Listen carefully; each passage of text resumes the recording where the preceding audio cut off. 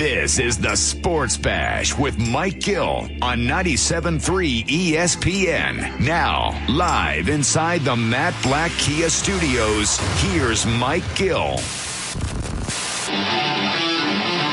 Wednesday edition of the Sports Bash is live on 97.3 ESPN and the 97.3 ESPN free mobile app. What's going on, everybody? I'm your host, Mike Gill. Josh Henning is producing today's show. We've got Phillies in action at Citizens Bank Park. We've got updates for you throughout the day. Currently, nothing's your score in the third. Tough night for the Phils last night. Couldn't get it, the offense going, and they lose 2-0 against the Mets. So this is the rubber game here, trying to win the three-game set with the Metropolitans. Nola and Scherzer getting the call today. A lot of strikeouts so far. In fact, Nola just picked up one as we have this conversation. I think Nola's actually got 3 in the early portions of this game. Nola's got 3. Scherzer has 3. Scherzer's given up 1 hit.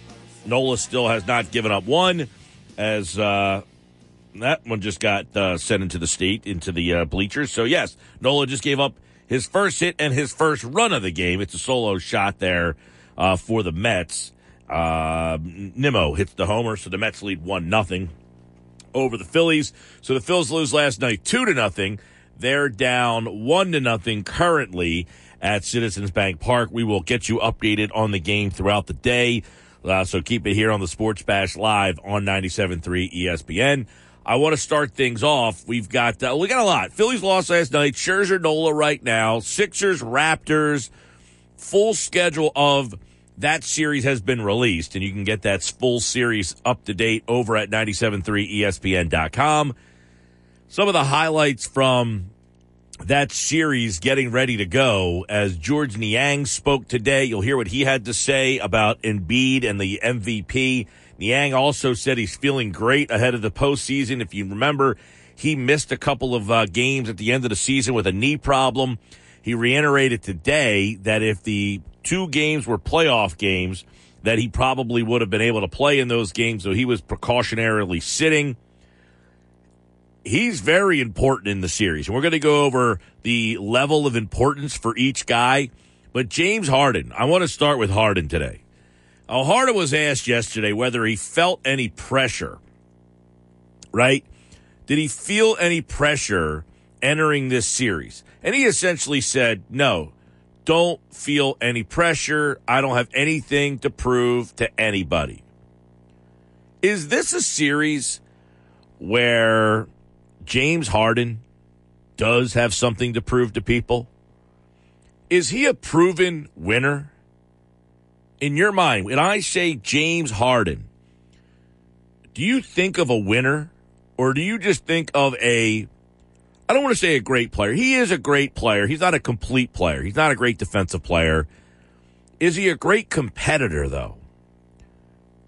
When I say James Harden, do you think of a great competitor? When I say James Harden, do you think of a complete player? Or do you just think of a scorer? When I think James Harden, do you think of a champion? And I think a lot of the answers to that question are probably no. And if the answers to those questions are no, and they remain no, well, obviously you know what's going to happen. James Harden may have said he doesn't feel any pressure, but guess what, James? The pressure is squarely on. And the pressure is squarely on you. Joel Embiid has pressure. There's no question. But Joel Embiid is being looked at as the guy who got disrespected, or I should say the guy who was going to be disrespected. Joel Embiid is not going to win the MVP. That's going to go to Nikola Jokic. And we could talk about whether or not that is just, unjust. There's been a lot of conversation why Embiid wouldn't get this award. I don't have a problem with Jokic winning the award.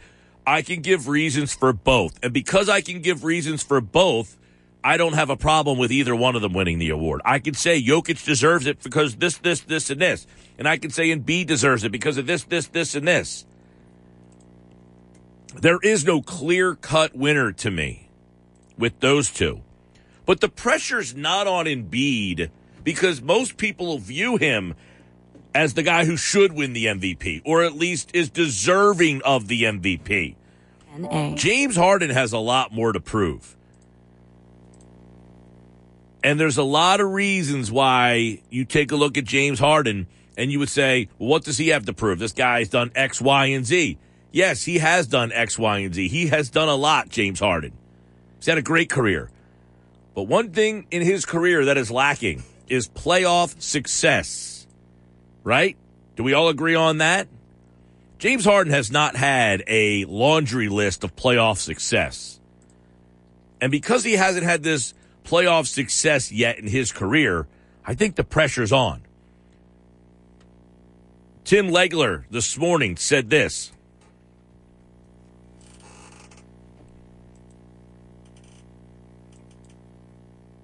You could say things for public consumption. You can't escape the dark recesses of your own mind. When you're driving around in your car by yourself, when you're spending time in your own thoughts, there is no question in my mind he feels it, he reacts to it. Unfortunately, the reason that he is feeling it and he's reacting to it internally is because of what his track record has been. There have been moments, and you can go back to that run in Houston, usage rate off the charts. Never seen a guy play that way before. That much dribbling to get into his own shot, leading the league in scoring. That was Tim Legler this morning. He said he could say it all he wants, but when you're driving around with your own thoughts and you're thinking about it, what are things that I haven't been able to accomplish? And one of the biggest things James Harden hasn't been able to accomplish is taking a team to the pinnacle.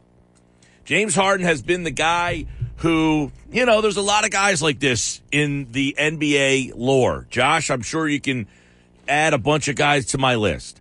But James Harden, to me, is in that category of the Dominique Wilkins. The Clyde Drexler ended up winning a championship. But when he was the guy in Portland, they couldn't get it done. He ended up, Drexler got one on that one Rocket team, right? The Rocket team with Olajuwon. What I was going to say is I thought Wilkins was the first perfect name because Harden and Wilkins have both never been to a finals. Drexler got there with Portland twice. He did. Harden and Wilkins haven't been to the finals. But there's a lot of guys from that era that were really, really good and just got knocked off because of Jordan or got knocked off, because they just weren't on that next level. Right. And I feel like at the end of the day, right now, Harden is at that level of like, Dominique Wilkins, to me, and look, I grew up in the Dominique era. He was the human highlight film. He was a phenom. It wasn't that Dominique was a sharpshooter or he just was a highlight film. Yep. He could dunk. He wasn't a great shooter, right? No. He wasn't a multi-layered player. He just was a great athlete. He was a force of nature. Right. He could just dunk. He could get to the basket. But he wasn't. He was also a very, very good rebounder. He wasn't. I will say this. At that era, the three-point shot was not a big part of the game. Not at all. So to sit here and say, well, Clyde Drexler couldn't shoot the three. He wasn't good at three. That's not Clyde. Dominique Wilkins. But that level of player, they were really, really good, but they just weren't good enough. They were missing something. They were just missing something. And I feel like Harden's a better scorer than Dominique was, right? That's probably not debatable. No, but I think people would say that Dominique was a better defender. Dominique probably, yeah. Well, Dominique was more, at that time, you had a lot of small forwards at that time that were like these 6'7", 6'8" guys who were just athletes, and they were just starting to come into the league. Yep. And in the mid to late 80s and early 90s, you had like these 6'7", 6'8" athletes that were they were small forwards. Right. That guy's not even really a part of the league anymore. No, that guy's either a shooting guard or a stretch forward at this point. But I feel like right now, Harden is in the category of the Dominique Wilkins of the world. The guys who were really good. Now, Dominique was associated with one team. He bounced around at the end to the Clippers. I think he played in Boston for a year. He played in Orlando for a hot minute with his brother. But he was a hawk. And this is becoming James Harden. He was a Rocket. I mean, he played in Oklahoma City, but he was the Rockets. Man of the year. He was the Rockets. He was the face of that organization for about a 10-year stretch, and he just couldn't get it done. Right. And I feel like now he's bounced around. He's in Brooklyn. Now he's in Philly. He's kind of becoming this mercenary that at the end of the day, you might look back and say, look, Dominique Wilkins was great, but he just wasn't good enough. And that's why I ask. The pressure is on Harden here, unless he's just okay being, he was great, but he just wasn't great enough. And if he's okay with just being not great enough, then the pressure's not on. Then he's right. He's being sincere when he says, I don't feel any pressure. I've already accomplished a lot. Dominique Wilkins accomplished a lot, but you know what he didn't accomplish? The pinnacle of the game, winning an NBA championship. And if you just want to beat Dominique Wilkins, that doesn't mean you are a failure. I just look at you differently than I look at Larry Bird. I just look at you differently than I look at Michael Jordan or Magic Johnson or Isaiah Thomas. Those guys I look at a little differently than I look at Dominique Wilkins. So I'm going back to when I was a kid and saying, James Harden, you're my Dominique Wilkins right now. There's a lot of guys, too. There was a lot of guys in that era that fit that mold. I said Clyde Drexler. That might not be a good one because Clyde, you're right, did get them to a finals for Portland, and he won an NBA Finals in Houston. I'll give you one. Sidney Moncrief. Multiple-time All-Star in the 80s, one of the top defensive players in the league. He was a multiple-time All-Star with Milwaukee. Never could get past the Sixers or the Celtics or the Pistons. That's one guy you can bring up very, very easily. He was a big-time star in the 80s, but he never could get his team to the final. Right, and, even if there's somebody... Chris Webber is another guy. Yeah, but Webber plays a completely different position. But he never got to the finals, and when he was at his peak... Wasn't I the one before that said Webber should be in the Hall of Fame, and you're telling me no way? No, you were saying Webber should be in the top 75 all time, and I said no way. All right. I didn't disagree he should be in the Hall of Fame. I think everybody gets in the Hall of Fame. I mean, it's realistic. Kiki Vandeweghe's in the Basketball Hall of Fame. Come on. Yeah, there's a bunch of guys that were really, really good players. They just couldn't get their team to the final. Just couldn't get their team to that next step. And you'd hate to see... Alonzo Mourning. Did he get to a finals once? I mean, if he did, maybe it was at the very end with the Miami Heat. I mean, with that era with him and Tim Hardaway in Miami in the late 90s. Mm-hmm. They had Eddie Jones. Remember, he came in as the hired gun after the Lakers ran him out. You're giving me guys, though, that are completely off of my mindset in terms of the position.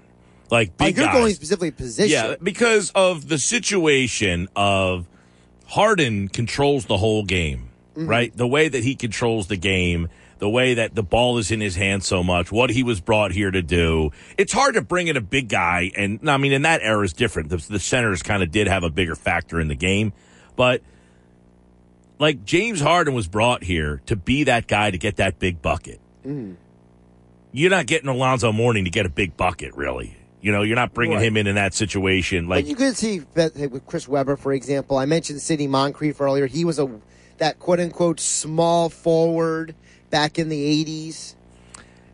Harden, to me, was brought here to be the guy who gives this team something they've never had.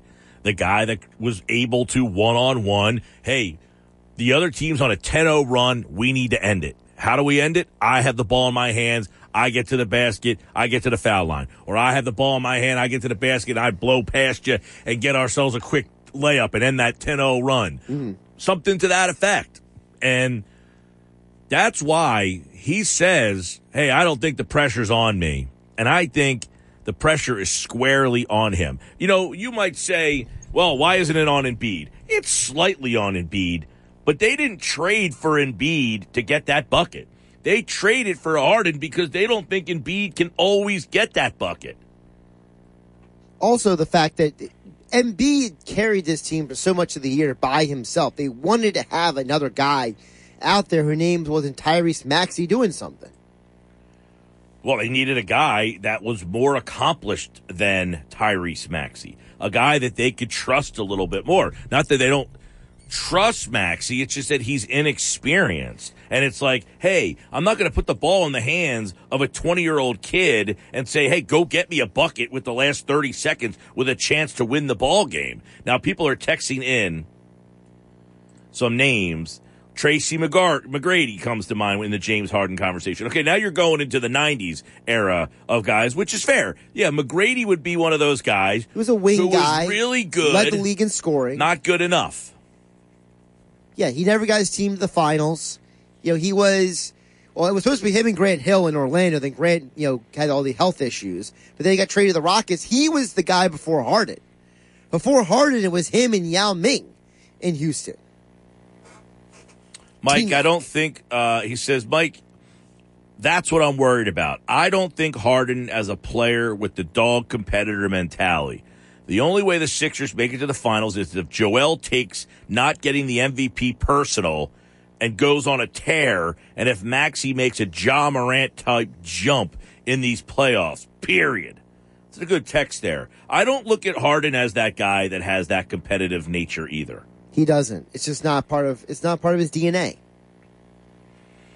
And that's frustrating because, and look, I have not been the biggest Harden fan in his career. I have been very critical of Harden during his time in Houston.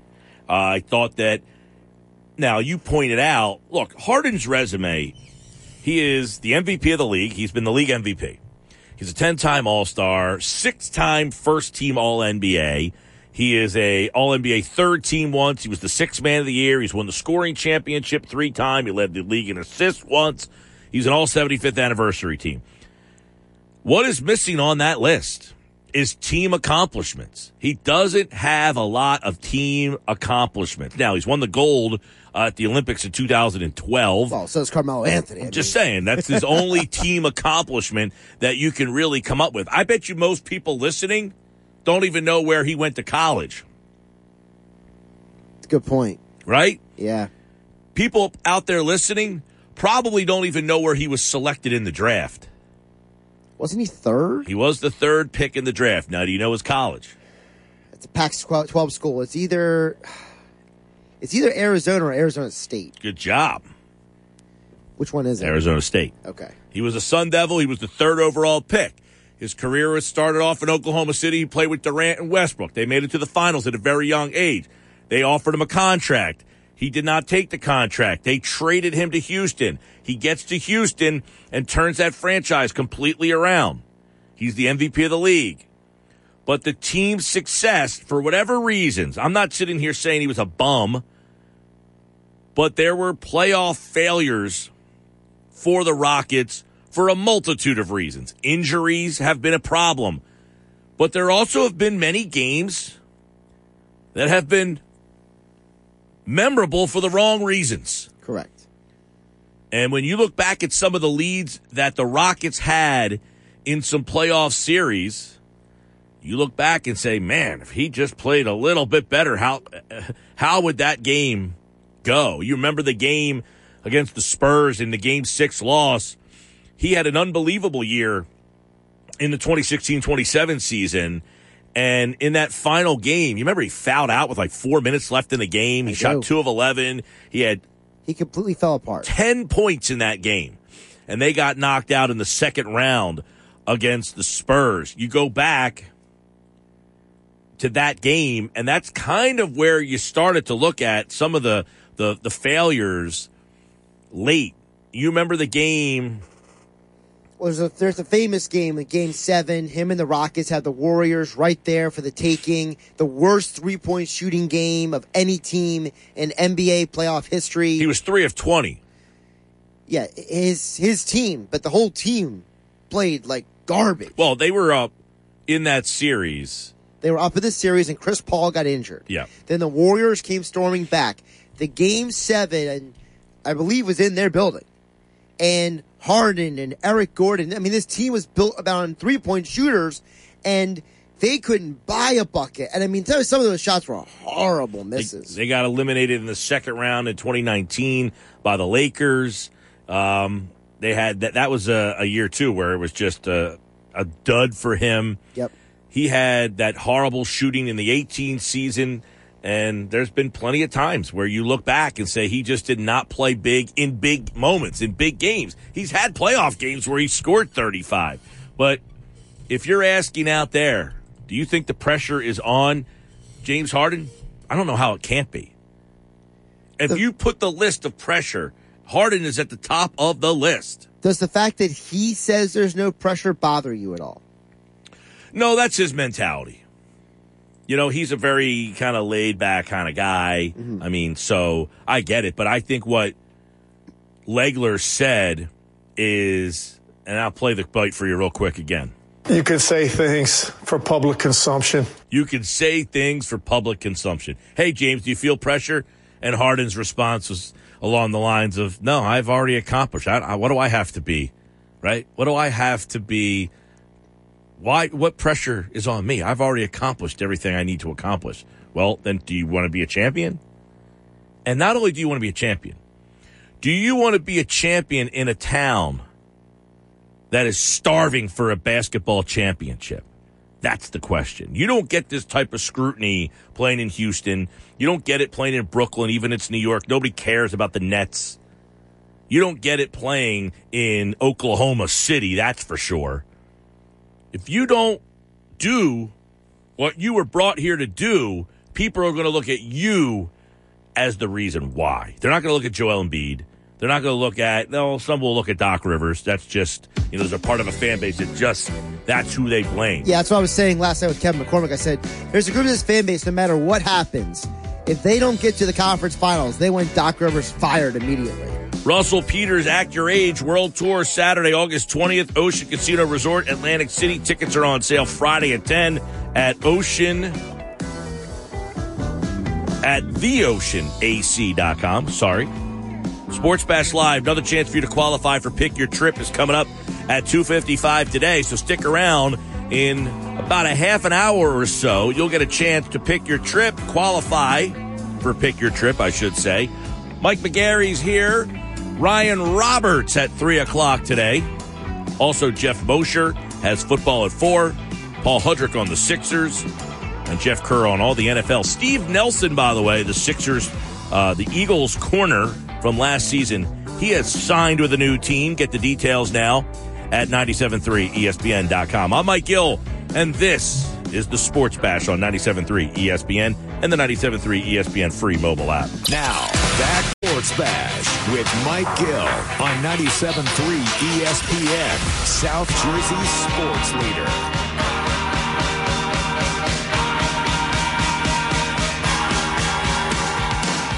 All right, more Sports Bash, 97.3 ESPN. Phil's in some trouble. It's 2-0 Mets. Bases are loaded, one out. Nola is all over the place today. Could be his last hitter here.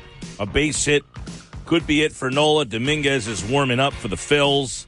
Could get a ground ball double play and get out of this thing. We'll see. I'll keep you up to date. Sports Bash is live on 97.3 ESPN and the 97.3 ESPN free mobile app. You can download the app in the Apple Store or Google Play thanks to First Bank of Sea Isle City. I'm Mike Gill. Don't forget, we've got another chance for you to pick your trip coming up at 2:55 today. And when you do, hear that Pick Your Trip sounder, be caller number 7.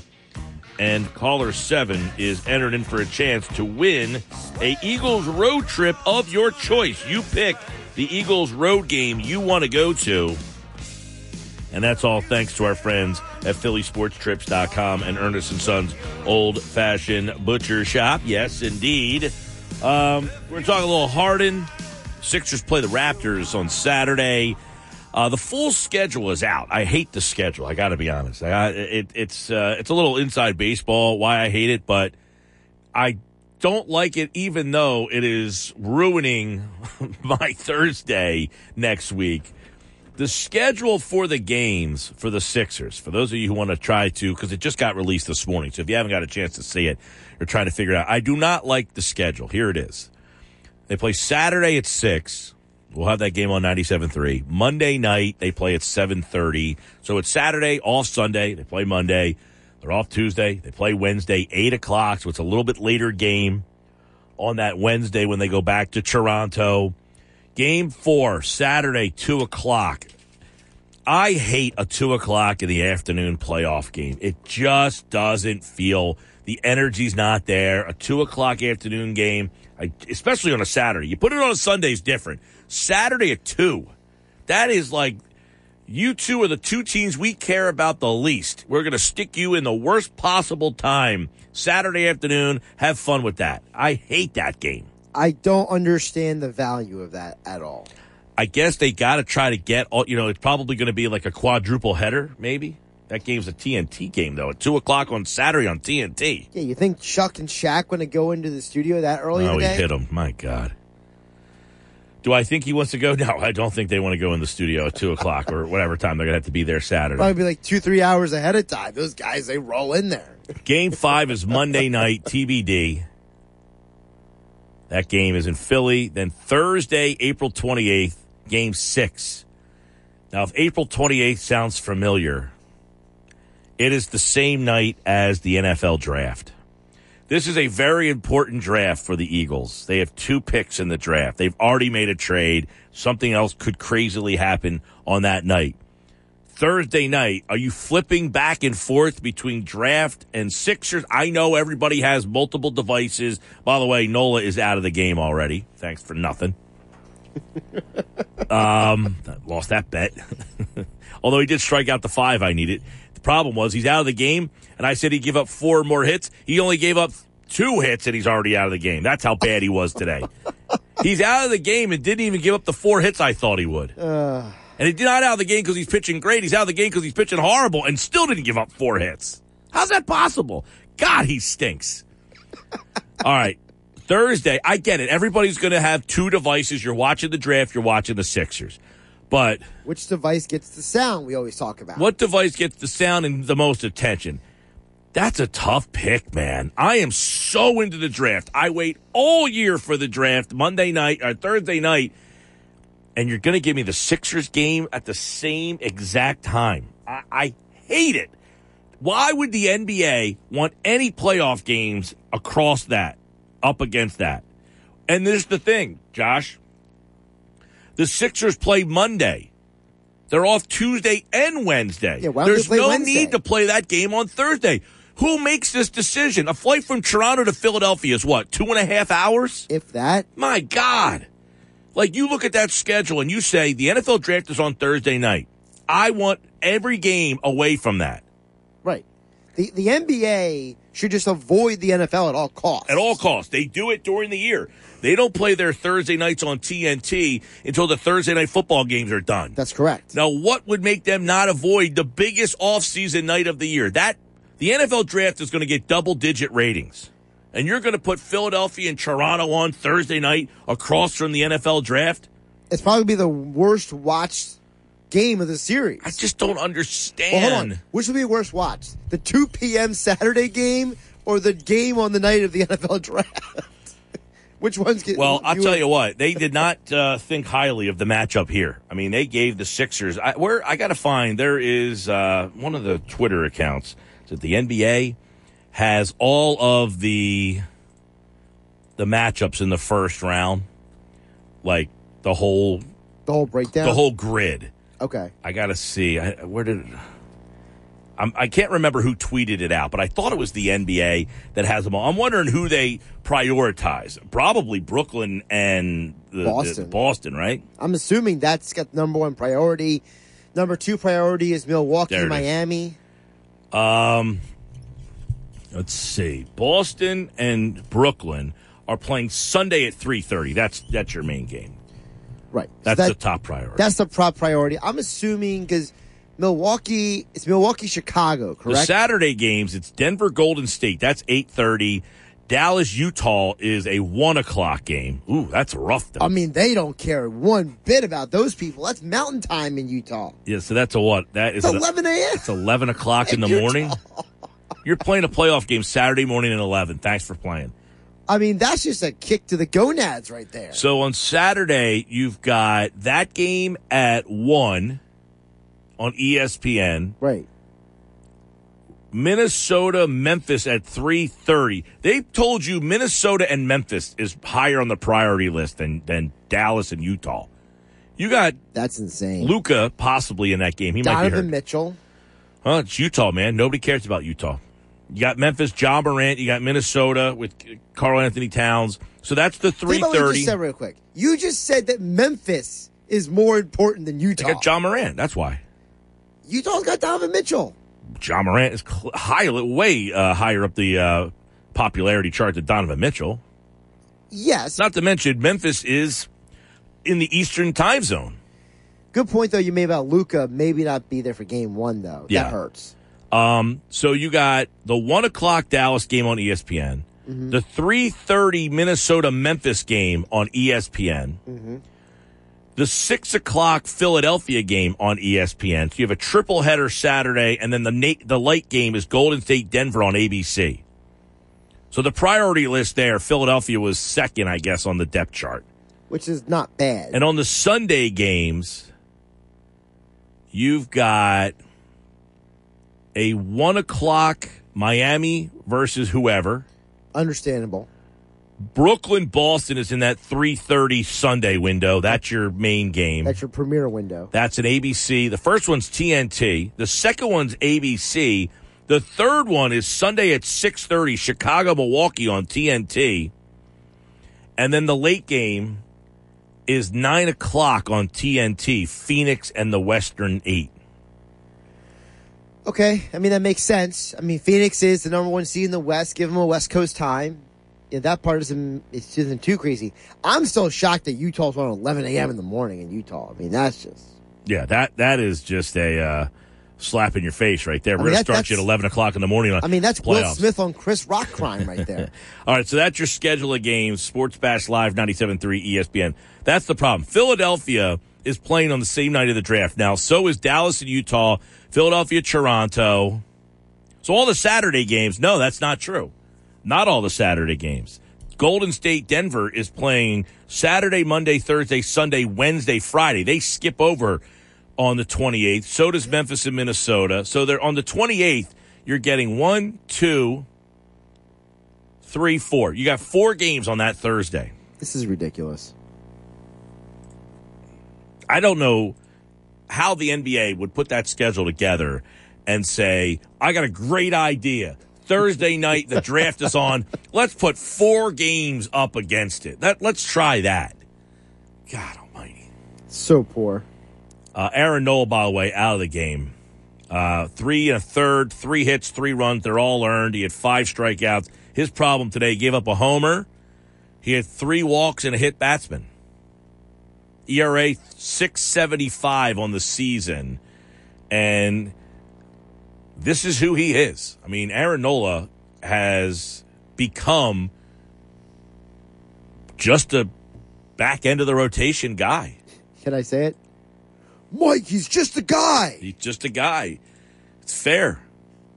He has a 4.13 ERA in 80 starts since the start of the 2019 season, That's which horrible. is the year after he was 3rd in the Cy Young race.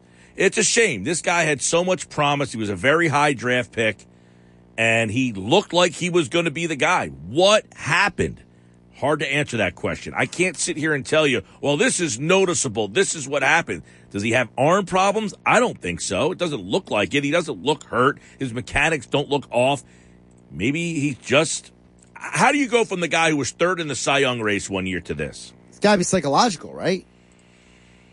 His windup isn't any different. As I said, his mechanics haven't changed. He hasn't had a major injury. Sports Bash being brought to you by AC Airport. Plan your spring break getaway now. Create memories to last a lifetime. Start with nonstop flights from Atlantic City to Boston, San Juan, Miami. Book your low-cost flight at Spirit.com. Dominguez got out of the inning. Just 1 run there with that bases loaded 1 out. Nola hit a guy, brought a run home. Dominguez came in and got out of the inning.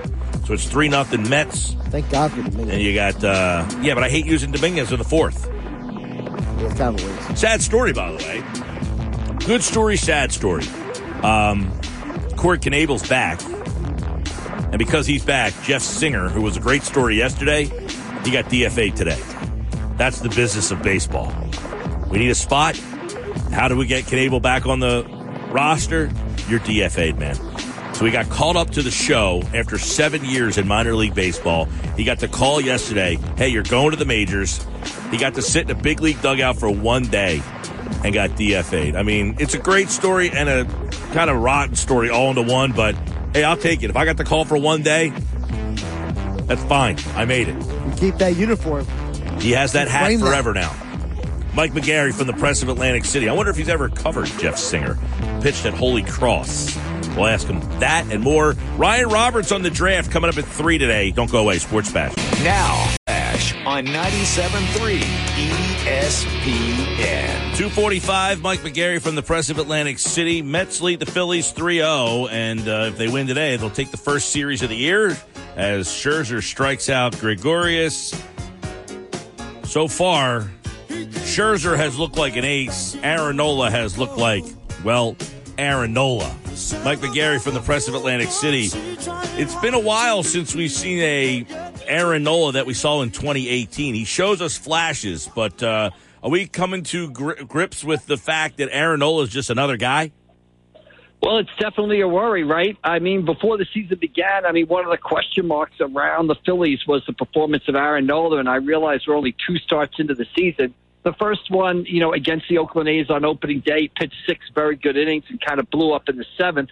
But today, he goes 3 1/3, leaves with the bases loaded. Sir Anthony kind of bails him out there, and he just seemed to have command problems. And, he hasn't answered the questions that we had about him coming into the season. I'm not going to, make a judgment 2 starts in, but, it could have started better for him. Let's put it like that. Since the start of the 2019 season, he's about a 4.5 ERA. I guess this is just who he is. He's just, when we say Kyle Gibson's a guy with a 4 ERA and he's 11-10, we're like, yeah, that's the guy you need. Nola seems like he's just kind of one of those guys. It would be great if he was your 4th or 5th guy at this point. Right, but you're hoping that he's your 2 or 3 guy or even your 1 guy sometimes. So that's the issue, basically. Yeah. And when he first came up, when he was first drafted, the book on him was that he's not an ace, but he was a solid number 2 guy in the rotation or a solid 2A guy in the rotation. And right now, he's pitching like a back-end guy. It's early in the season. It's only, game 6 of the season. But, for early in the season, you got a chance to take the series against the Mets. You win series. You win series, especially at home. You're gonna have a pretty good record. When he goes out 3 1/3 and hits 2 batters back to back, that's just not what you're looking for. So again, I'm not going to say we're never going to see the Nola again of 2018, but he began the year with question marks, and he hasn't answered them so far in his first 2 starts. Yeah, and I think that's fair to say it's only 2 games, but now we have almost a 80-game sample size of his struggles, and I feel like we've been waiting for the 2018 Nola. We got a taste of this guy. It's almost like the Wentz guys. Hey, he was going to be the MVP, but he got hurt, so just keep waiting. Exactly. Nola was 3rd in the Cy Young race. It's like we're waiting for him to be not the ace of the staff, but one of the best pitchers in baseball, and that doesn't seem like it's going to happen again. Yeah, I would agree with that. I'd take the compromise version. Maybe he had a career year in 2018, Mike, but he can't be as bad as he was today or last season. So we need a Nola that's somewhere in between the 2018 version and the guy that we got last year and the guy we got today. Yeah, there's no question. Yeah, today was terrible. Couldn't command anything. 3 walks. He hit a guy. They're only in the 4th inning. He's already out of this game. So Nola, rough day at the office. Phillies and Mets, they're in the 4th. It's 3-0 Mets. Last night, the Mets won 2-0. I guess I'll ask you, they haven't scored again today. Other than the first game of the year, they scored 9. Are you a little surprised at the inconsistency of what this offense has looked like? Yeah, I don't think there'll be as much feast or famine as they've been in the first 5 or 6 games. But, Mike, a lot of teams are like this in today's baseball. A lot of people get all over the New York Yankees for being the same thing. A lot of teams they either score 8 runs or they score 0. And you hope the Phillies wouldn't be in that position. You hope they'd be in a position where they can manufacture some runs and wouldn't have to rely on just home runs you hope they would be able to play some small ball and be more consistent offensively, but we haven't seen that so far in the first 6 games. We've seen feast or famine, and obviously, other than the first game, right? They win the first game, they score 9. The second game, they hit 3 home runs. The third game against Oakland, they don't score. Monday night, they put together 1 inning, which you can always do with this sort of lineup. You never know when it's going to explode and get hot. And last night, they get shut out again, and today so far, they haven't scored any runs. So feast or famine might be kind. They might just be starting the year in a slump right now. Now, Mike, you've been down in this market for quite quite some time. By the way, Stott with an RBI there, so he continues to hit. He's got 2 today. You've been in this market for quite some time, but you also view it from the lens of 2 separate fan bases, the New York fan base, the Philadelphia fan base, and the people who follow these teams. What do you make of the whole Bohm thing from the other night? And then last night he gets a standing ovation. He says, I don't want to be here, and now he's a hero. Well, I think he handled it great on that first night, right? He admitted that he said it, and obviously, he kind of faced the situation straight on. The fact that he admitted that he said it, that's okay. That's easy. He got caught on tape. What is he going to do? But he's being truthful, right? He really doesn't want to be here. He doesn't like it here. Right. Well, at that moment he didn't, but I bet you if he got 3 hits and fielded some ground balls, he might love it here, basically, So I think it was, he was being honest. He was being frustrated. Sometimes you got to remember these guys are 23, 24 years old. He's having a horrible night in front of a stadium full of people.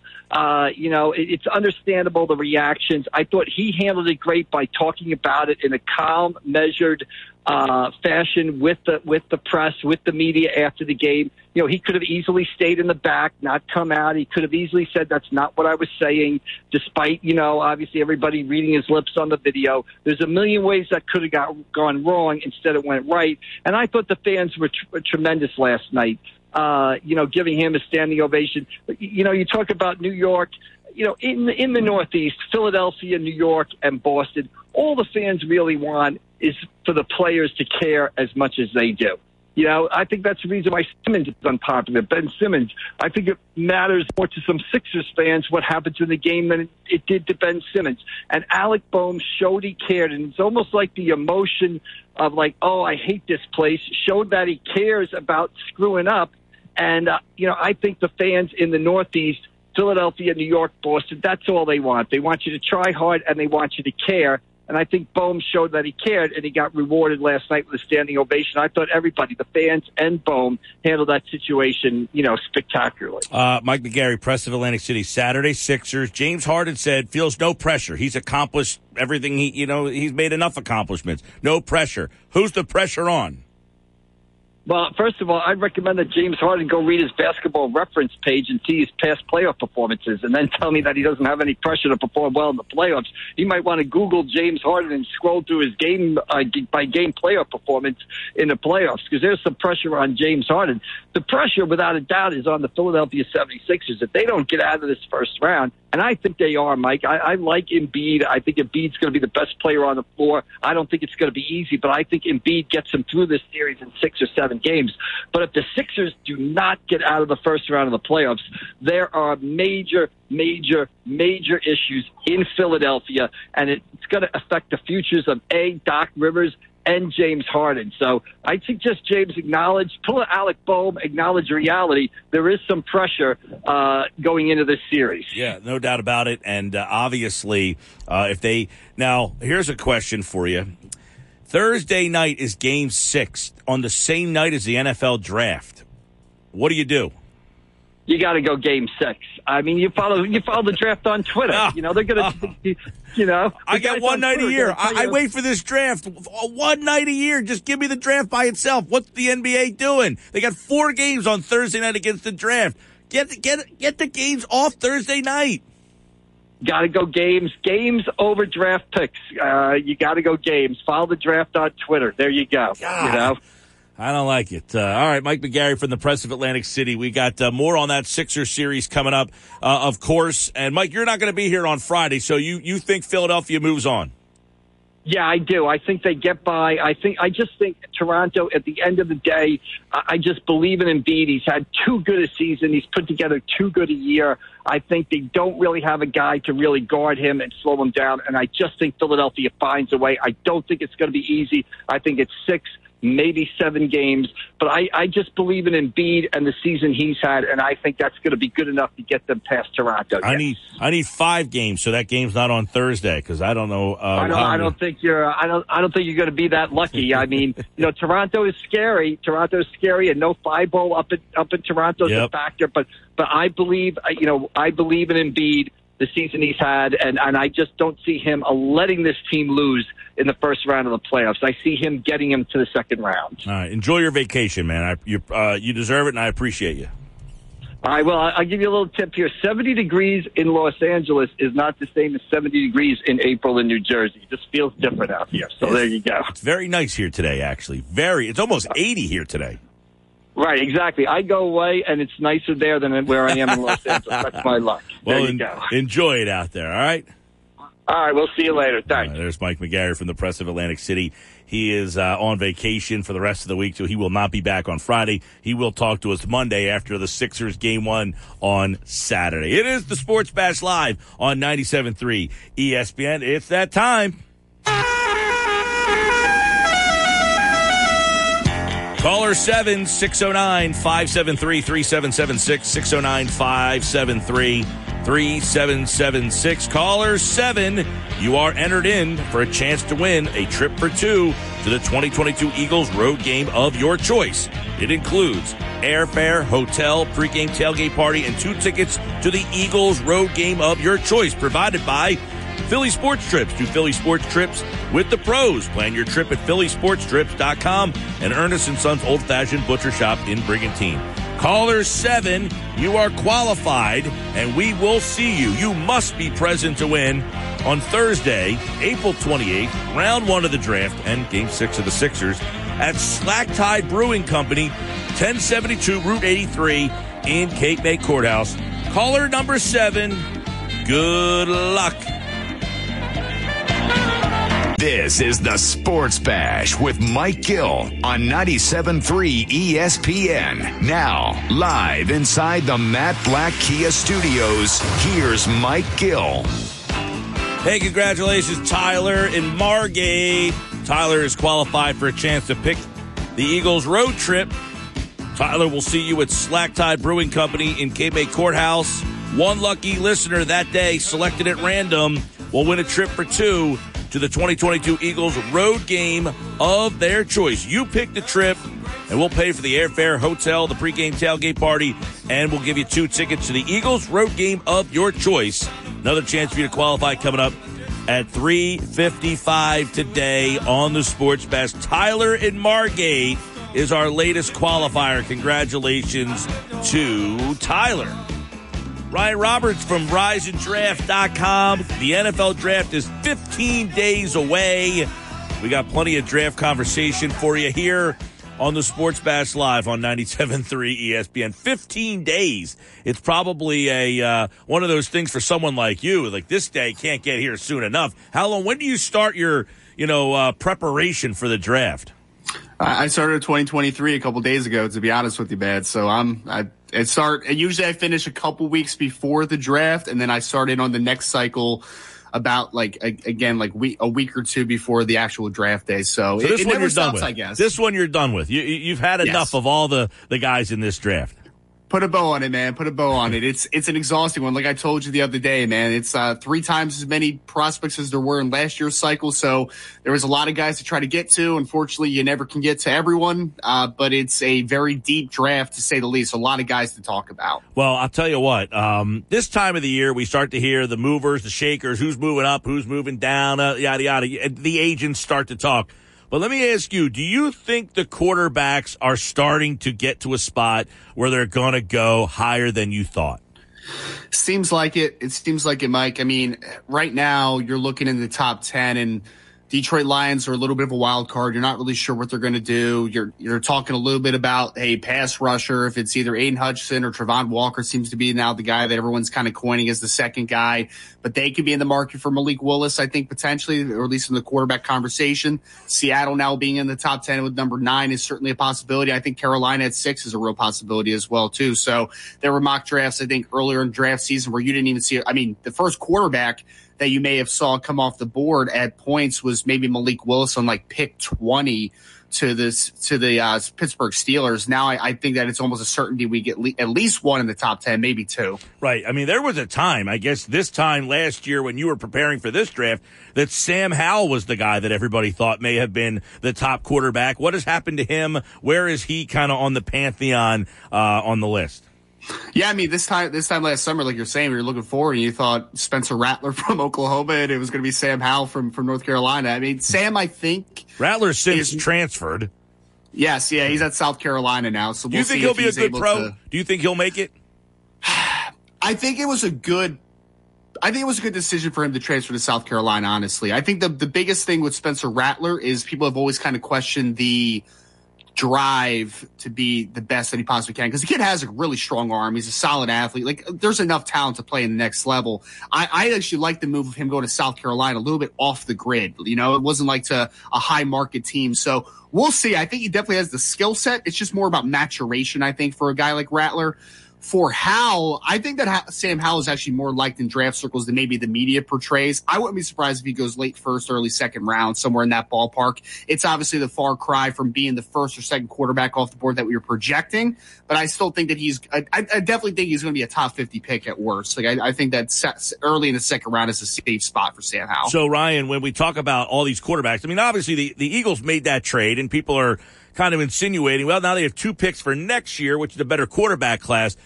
Do you put Rattler in that quarterback class as a guy that you might be interested in trading for? I know it's early, but, you know, you broach 2023, but I think it's definitely something to consider, especially in this market where the Eagles traded that pick the next year, where the quarterback class is better.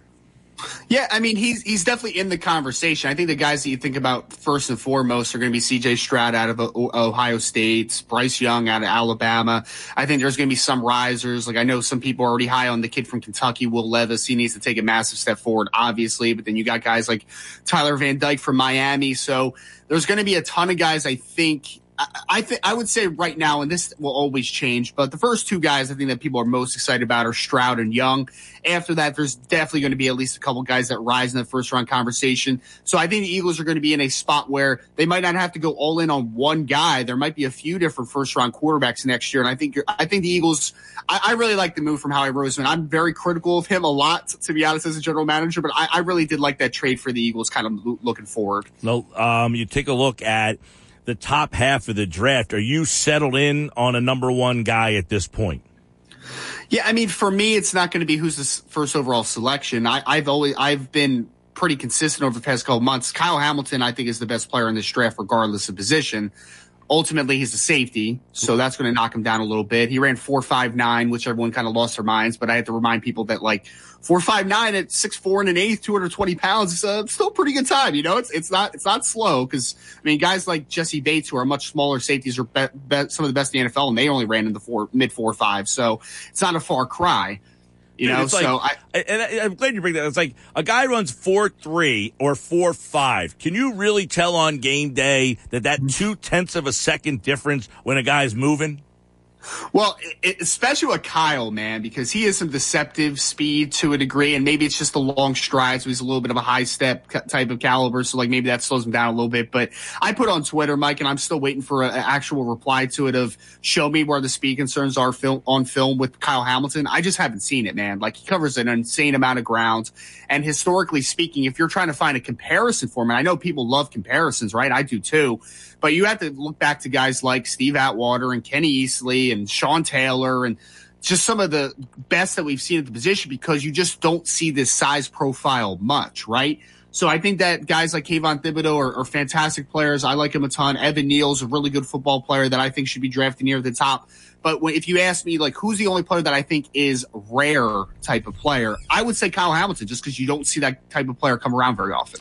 What's with all the Desmond Ridder hype all of a sudden? He's another one. He's more well-liked around the league than people think. I pushed back a lot. I think it was Tony Pauline from Pro Football Network that said most teams have a first-round grade on Des Ridder. That's not true. Like, I just haven't heard the same thing. I'll say that. So I know everyone has different sources, but I find it very hard to believe. I think the thing is, man, that people are trying to convince themselves of a guy that looks the part, right? He's 6'3 plus, he's 211 pounds, even though that's a little skinny, but he ran 4.51 or 4.52, really good athlete, good arm. Like, he kind of checks those boxes. But on film, I mean, he's a late day 2 type of player, early day 3. Like, there's just I went to Notre Dame game last year where, like, I mean, he's just airmailing just simple 5-yard outs. Like, he's just not there from an accuracy perspective. So I think he's going to be a lock to go in the first round. Like we kind of talked about at the beginning, I think that Malik Willis, Desmond Ridder, Kenny Pickett, not necessarily in that order. Like, they're locks, and I think guys like Sam Howell could kind of figure into the late first-round conversation as well. I'll talk with Ryan Roberts, the Twitter handle @RiseAndDraft, and you'll be hosting a Rise and Draft special tonight on the BFA Sports YouTube channel. You can get on there. What time? 7 o'clock? Yep, 7 o'clock will be on there. 7 o'clock. You can watch the show live.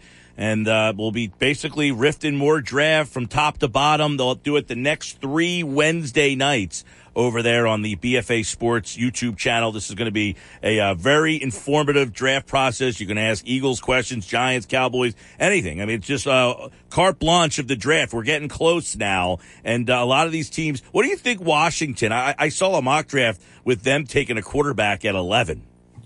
Yeah, I don't see that one. I really don't. I think that they're okay with Carson Wentz for a year. You know, like, let's see if Carson Wentz can be the guy. I mean, watching him so much for the Eagles, man, it's like there's moments where he just keeps pulling you back in. You're like, that kid is insanely talented. And then he has the moments where just kind of you want to pull your hair out. So the mental toughness has always been something that's been kind of a talking point with Carson Wentz. Can he kind of, be durable through the adversity? That's just kind of the talking point. From a talent perspective, clearly has the traits to do very well. So I think that the Washington Commanders, I'm just calling the Washington football team. I actually like football team better than Commanders, to be honest, but that's a different conversation. So I think that they'll be settled with him early on in the draft. So I don't necessarily see them going that route. I would see more like maybe best corner available. If Kyle Hamilton drops to 11, I think that's kind of a no-brainer pick. Another wide receiver to go with Terry McLaurin. I don't necessarily see quarterback. They might draft someone late day 2, day 3, just to come in and, kind of be a competitor in the room. But I just don't see a quarterback at 11. So they let Steve Nelson walk today. That's not the surprise. But is this a clear indication in your mind that corner is a high priority on Thursday, April 28th? Yeah, I think so. I mean, it's a position too where it's just the evolution, right? Like, if you don't have 2 good corners, you're in a lot of trouble. But I mean, you even need 3 corners sometimes in how the game's kind of formatted now. So I think any team that needs a corner, honestly, it's a good year to need one. Everyone wants to talk about Sauce Gardner, and I understand it. Really good football player out of Cincinnati. Derek Stingley, if he's able to stay healthy, out of LSU. Andrew Booth out of Clemson.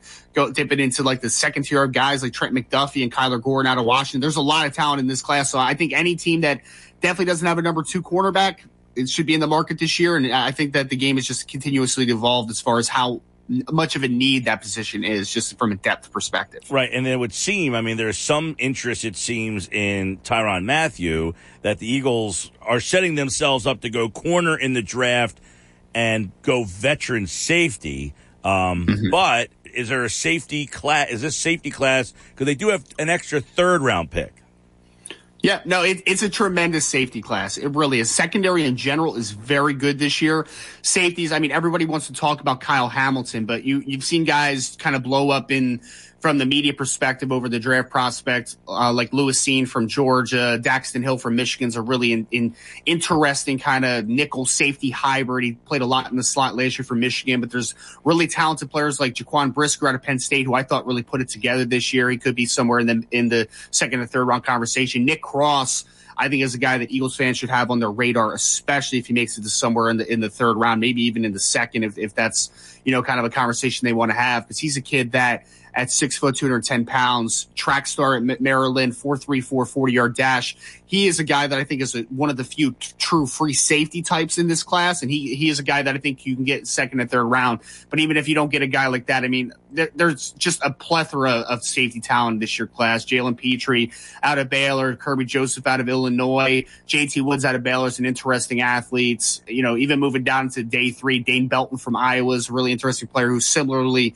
to a Daxton Hill played in the slot a lot for Iowa. So this is a good year to need a safety as well. Right. So wide receiver is a big topic of conversation. Now they only have 2 picks as opposed to 3. Does that make it more likely, less likely that they go wide out with 1 less first-round pick? And I guess I say in the first round, because I do want to ask a follow-up about later on. Yeah, I think it's less likely. I would still entertain it depending on who's on the board, but I really think that the Eagles are going to be somewhere defensive line with one of those picks. So you can convince me it's one of the Georgia defensive tackles, or if they want to take a defensive end to kind of, keep building a younger edge group, because, again, Derek Barnett on a 2-year deal and Brandon Graham coming back from a torn Achilles, that doesn't give you much room for hope. So building off a guy like Josh Sweat, who had some flashes, and getting a young edge rusher, I think is definitely in the cards. And honestly, they could go defensive tackle and defensive end in the first round, and I wouldn't be super shocked. But ultimately, I think they're going to go defensive lineman and some form of cornerback, and let wide receiver be a little bit of a secondary need, even though I think it's a bigger need than, just calling it a secondary need. Because, Devonta Smith, I thought, had a really nice rookie season. Quez Watkins has flashes of nice stuff, but I think in an ideal world, Quez Watkins is a third receiver and just kind of uses his speed as like a departmentalized weapon. So I definitely think the Eagles need to get bigger at the wide receiver position. They definitely need to get at least a legit number 2. So I think they'll be in the market at some point in the draft. I think that they just value building through the trenches historically through Howie Roseman's tenure. So if they don't go wide out in the first round, give a couple names for the listeners to keep an eye on for 2 and round 3. Yeah, if you're looking at round 2, I think that there's a lot of interesting players, to be honest with you, because I think everyone assumes that there's going to be this massive run on wide receivers. You're going to start to see a bunch of guys going off the board or late in the first round, but I think there's some guys that could fall a little bit, and maybe they're even trade up candidates at that point. But Jahan Dotson's a kid from Penn State who I kind of like a ton, being able to work a little bit in the slot, and he's kind of like an instant separator type. Christian Watson, if he's there with the second round pick out of North Dakota State, he's more of your height, weight, speed guy, 6'4", 210, ran 4.36 at the combine. Maybe a Sky Moore, kind of more similar to a Jahan Dotson, but can also play a little more inside out than Dotson can in a pinch. Maybe George Pickens is dealing, obviously, with the injury this past year, so maybe he falls somewhere. But I think the guy that you should really hone in on in either the second or the third round, honestly, I would be fine with him in either spot. John Mechie out of Alabama, I think, is a really solid football player who's getting very undervalued in this class because he obviously got hurt later in the season. He wasn't able to participate at the combine. He came out as a junior, so he wasn't eligible for any of the All-Star games, and he wouldn't have been able to participate in those either way. But I think he's going to present a tremendous value because before he got hurt, I think he was a slam dunk top 50 type of player. But now that he's hurt, you might be able to get him somewhere in the third round if you're lucky. Yeah, he tore his ACL in the Georgia SEC championship game, so it'll be interesting to see when he would be available, because that was 3 or 4 weeks before Williams tore his ACL. Yeah, I think they said, and don't quote me on this one 100%, but I thought they said that he would be available. He would be back to full in the preseason. So I think there's a chance that you would get him to the start of the season for whatever team picks John Mechie. 81, is he there?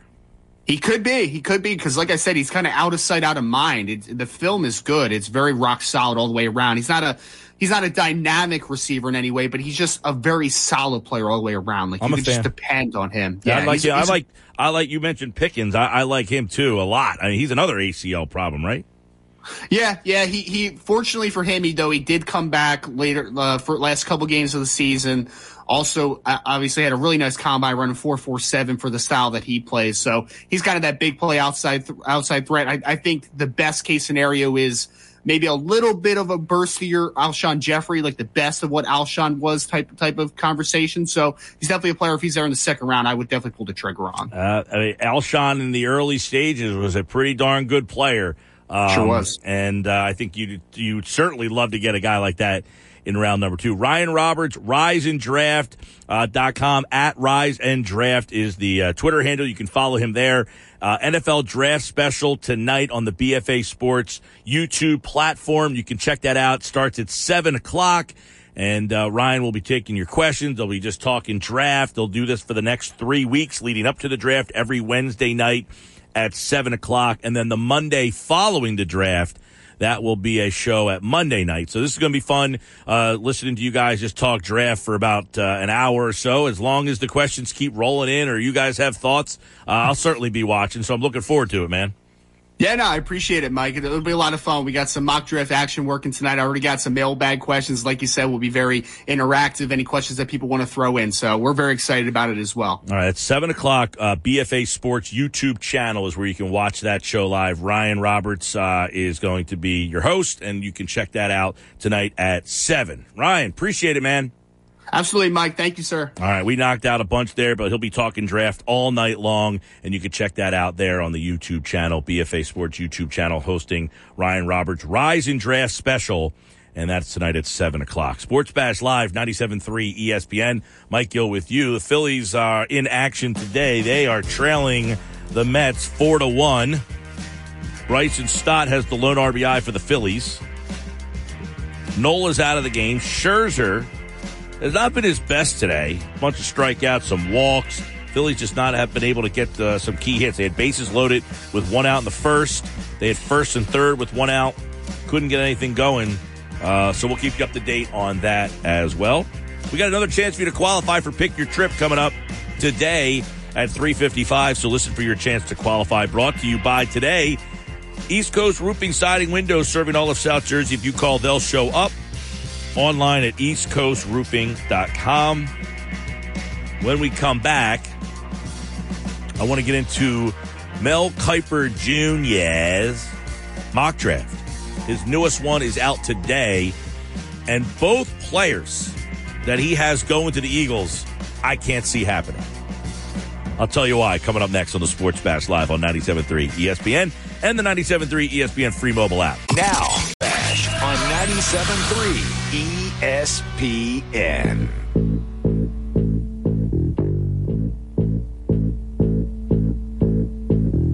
.326 Sports Bash. I love a good mock draft. Some people get irritated by the mock draft, but I can read them for days. I know you're not a big mock drafter there, Josh Henning.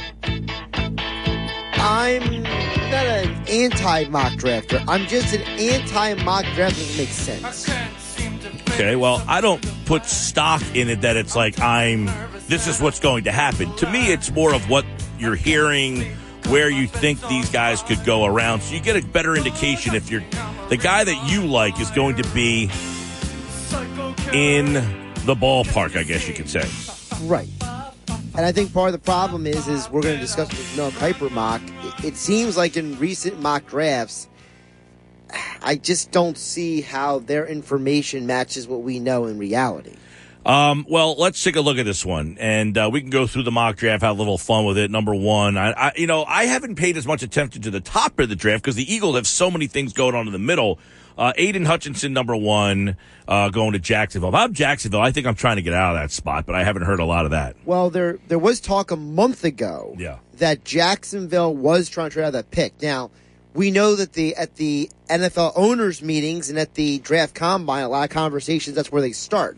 You know, that's what Kaplan and Mosher said on Football at 4, that the Eagles and Saints were talking last month, and that's how the deal got done for that pick. So maybe Jacksonville has offers on the table, but maybe they're hanging on a little bit longer, trying to maybe sweeten the pie on that deal. I just look at it as the number one player in the draft is a defensive end. What defensive end has changed a team so royally that it's worth picking number one?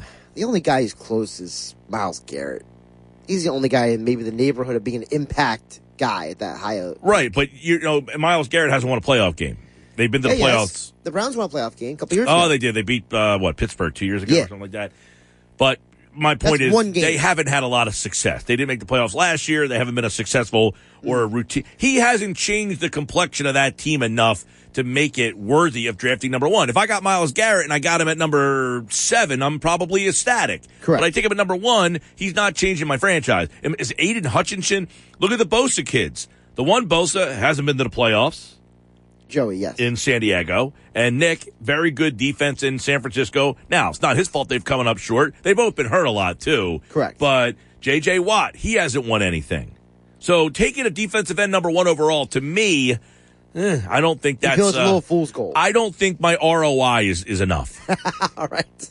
Do you agree? Fair. That's fair. I just think that my problem I had Reggie White, for God's sakes, in Philadelphia. He couldn't win a playoff game. My problem with Hutchinson is less about his position than it is about him. I think he is going to be a very underwhelming Okay, I can player. agree with what you're saying there, but I'm just going up. Even if he's the greatest defensive end of all time, I don't think justifiable at taking it number 1. I think that's fair. Typically the guys who have the biggest impact, who were not quarterbacks, are guys like offensive tackles, for example. You told me Aaron Donald went number 1 overall. Now he's changing the game for me. And he didn't go number 1 overall. Well, he went in the mid-20s. I mean, Yeah. But my point is, it's hard to find a defensive end that is so game-changing Correct. that it's worthy of drafting number 1 overall. That's now, very fair. Number 2, Detroit, Sauce Gardner. This is as high as I've seen him in any mock draft. Yeah, and I think the problem is that what they were talking about a couple of podcasts I was listening to was that he has this massive range that he could go anywhere from basically 2 to 12, depending on what team you talk to and who's evaluating what. The problem with Gardner is because who's at number 2? It's the Lions, right? Mm-hmm. Well, the Lions have been discussed about trading that pick as well. So there's a possibility that by the time we hit draft night, that both Jacksonville and Detroit don't have their picks anyway. So whoever's trading up, maybe part of the information that Kuiper has is that these teams are picking, but teams are looking to trade up maybe for these guys. I don't know. He does have trades in his mock draft. Sure, but I'm just saying, I'm just talking thinking out loud. Is there a possibility that Detroit picks Gardner and then trades him? I don't know. That's as high as I've seen Gardner. This is as high as I've seen pick 3, Houston, who, by the way, signed Steven Nelson today. So the Eagles desperately need a corner. We know they weren't bringing back Nelson, Correct. but now he's off the board. You can't even try to bring him back. They're going Trayvon Walker, defensive end, Georgia. It's another defensive end. Houston, now, they have J.J. Watt in the past. He's in Arizona now. But they had J.J. Watt there and couldn't do much with the defensive end. To me, I'm in a spot where picking a defensive end back to Aiden Hutchinson, too high. You think part of this might also be who these coaches are? You look at, Well, Lovie Smith said today, we had to get a corner to do what we wanted to do on defense. That's why they went and got Steven Nelson. Right, so maybe is it something where you're looking at... I think he's going to be disappointed, by the way. What's that? I think he's going to be disappointed with Steven Nelson, by the way. But I agree with that. But I'm just saying that there's part of me that wonders, I look at Houston and I'm like, are they drafting the best available player? Or are they drafting the guy that the coach wants? Next pick, defensive end. Kayvon Thibodeau, Jets. I love Thibodeau, and Thibodeau makes sense for what Joe Douglas wants. Joe Douglas is in New York, and he wants to build a team through the trenches. That's 3 out of the first 4 picks being defensive ends. You know me. I love Thibodeau. I think Thibodeau is going to be better than Hutchinson. I think Thibodeau is going to be a rock star at the next level. The only problem with Thibodeau is there's a group of people who think that maybe he doesn't love football as much as he should. And go back to, even if he's special, does he change the franchise so much that it's worth... Now, I know you would say, you got to take someone there. Okay, on the Jets, I have so many problems. Taking a defensive end, to me, is a luxury type of pick. Same with Houston. You're horrible. Jacksonville, you're horrible.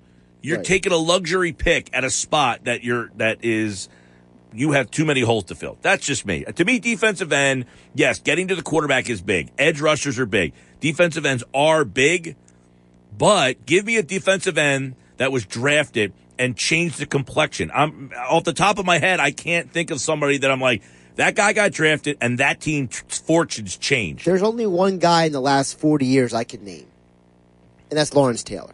He's the only guy who's He wasn't even a defensive end. I mean, that position doesn't even exist really anymore. 3-4 outside linebacker.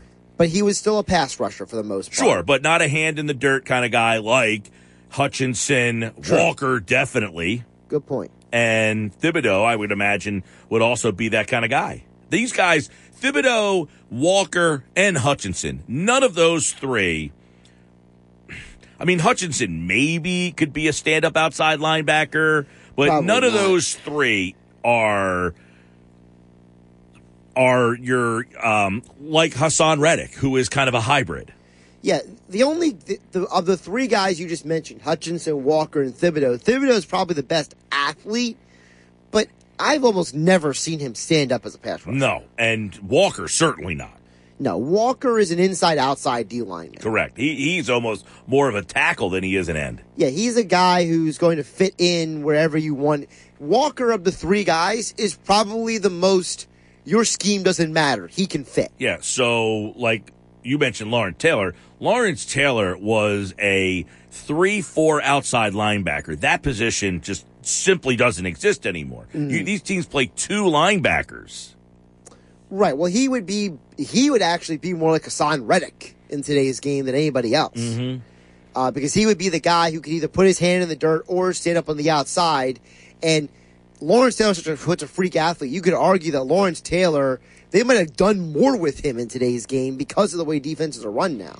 All right, next up would be the Giants at number 5. They go offensive tackle, Ikem Ekwonu, who I think the Giants, they need an offensive lineman. To me, this pick makes sense. My only problem with Ikem Ekwonu is he's a guy who got whipped a couple times versus high-level competition. Is he a guy who a team says, it's like, look, we're not going to focus on his losses. We're going to focus on his wins and understand that he's going to beat 90% of the guys he faces? Or do you look at some of the games he was beaten badly and say this is a sign of things to come? Either him or Neal, Evan Neal, if you like to go that direction. Put it this way. The Giants, if they get one of these tackles, then you have Andrew Thomas, who they drafted number 4 a couple of years ago. Right. And then a tackle that you draft 5 this year. And you hope that Thomas... he was abysmal his rookie season. I thought he was better last year. He's not elite by any stretch of the imagination. But you need a tackle here. I think the Giants going with a tackle makes a lot of sense. He then has Willis going 6 to the Panthers, and I can't sign off on any of these quarterbacks going that high. But there's a lot of talk that the Panthers are enamored with Willis. I've heard that numerous times. I don't know if they're enamored with him because of his skill set or because they're desperate for a quarterback. Because there's a lot of speculation. Both. There's speculation. I was reading an article in The Athletic that apparently the owner, Dave Tepper, when he told Matt Rule, you've got 6-7 years, he was apparently being literal. That he was. I don't have a problem with that, though. That team hasn't been disastrously coached. You got to set a culture somehow. You can't change your culture every 2 years because your team doesn't win a lot of games. You bring a new coach in. Why? Because the team before sucked. Right. You don't think the team's going to, all of a sudden go from some 5-11 team to winning 15 games. Yeah, sometimes it happens. Injuries occur. This team has had some injury issues, too. McCaffrey has been hurt constantly. But until you get the quarterback situation, if you like the culture you have but can't find the quarterback, don't keep changing the culture to find a quarterback. Find a quarterback if you like the culture. I think that Willis has the most potential of all these quarterbacks. The question is he going to the right situation to maximize his ability? Not a lot of weapons down there. I mean, remember, they're also a new offensive coordinator. Remember, they got rid of Joe Brady after last year. So, is the new OC down there, or is the culture going to elevate Willis, a guy who was a top-tier recruit in the SEC? He left the SEC to go with Hugh Freeze to Liberty, played in one of those spread-them-out, gun-it offenses. How does that translate? Next up is number 7. That is the New York Giants again. And this pick here is kind of interesting because you saw this guy going to the Eagles a lot in mock drafts. He is now flying up the boards. Correct. Jermaine Johnson II, defensive end out of Florida State. And I got to say, I think this is high for him.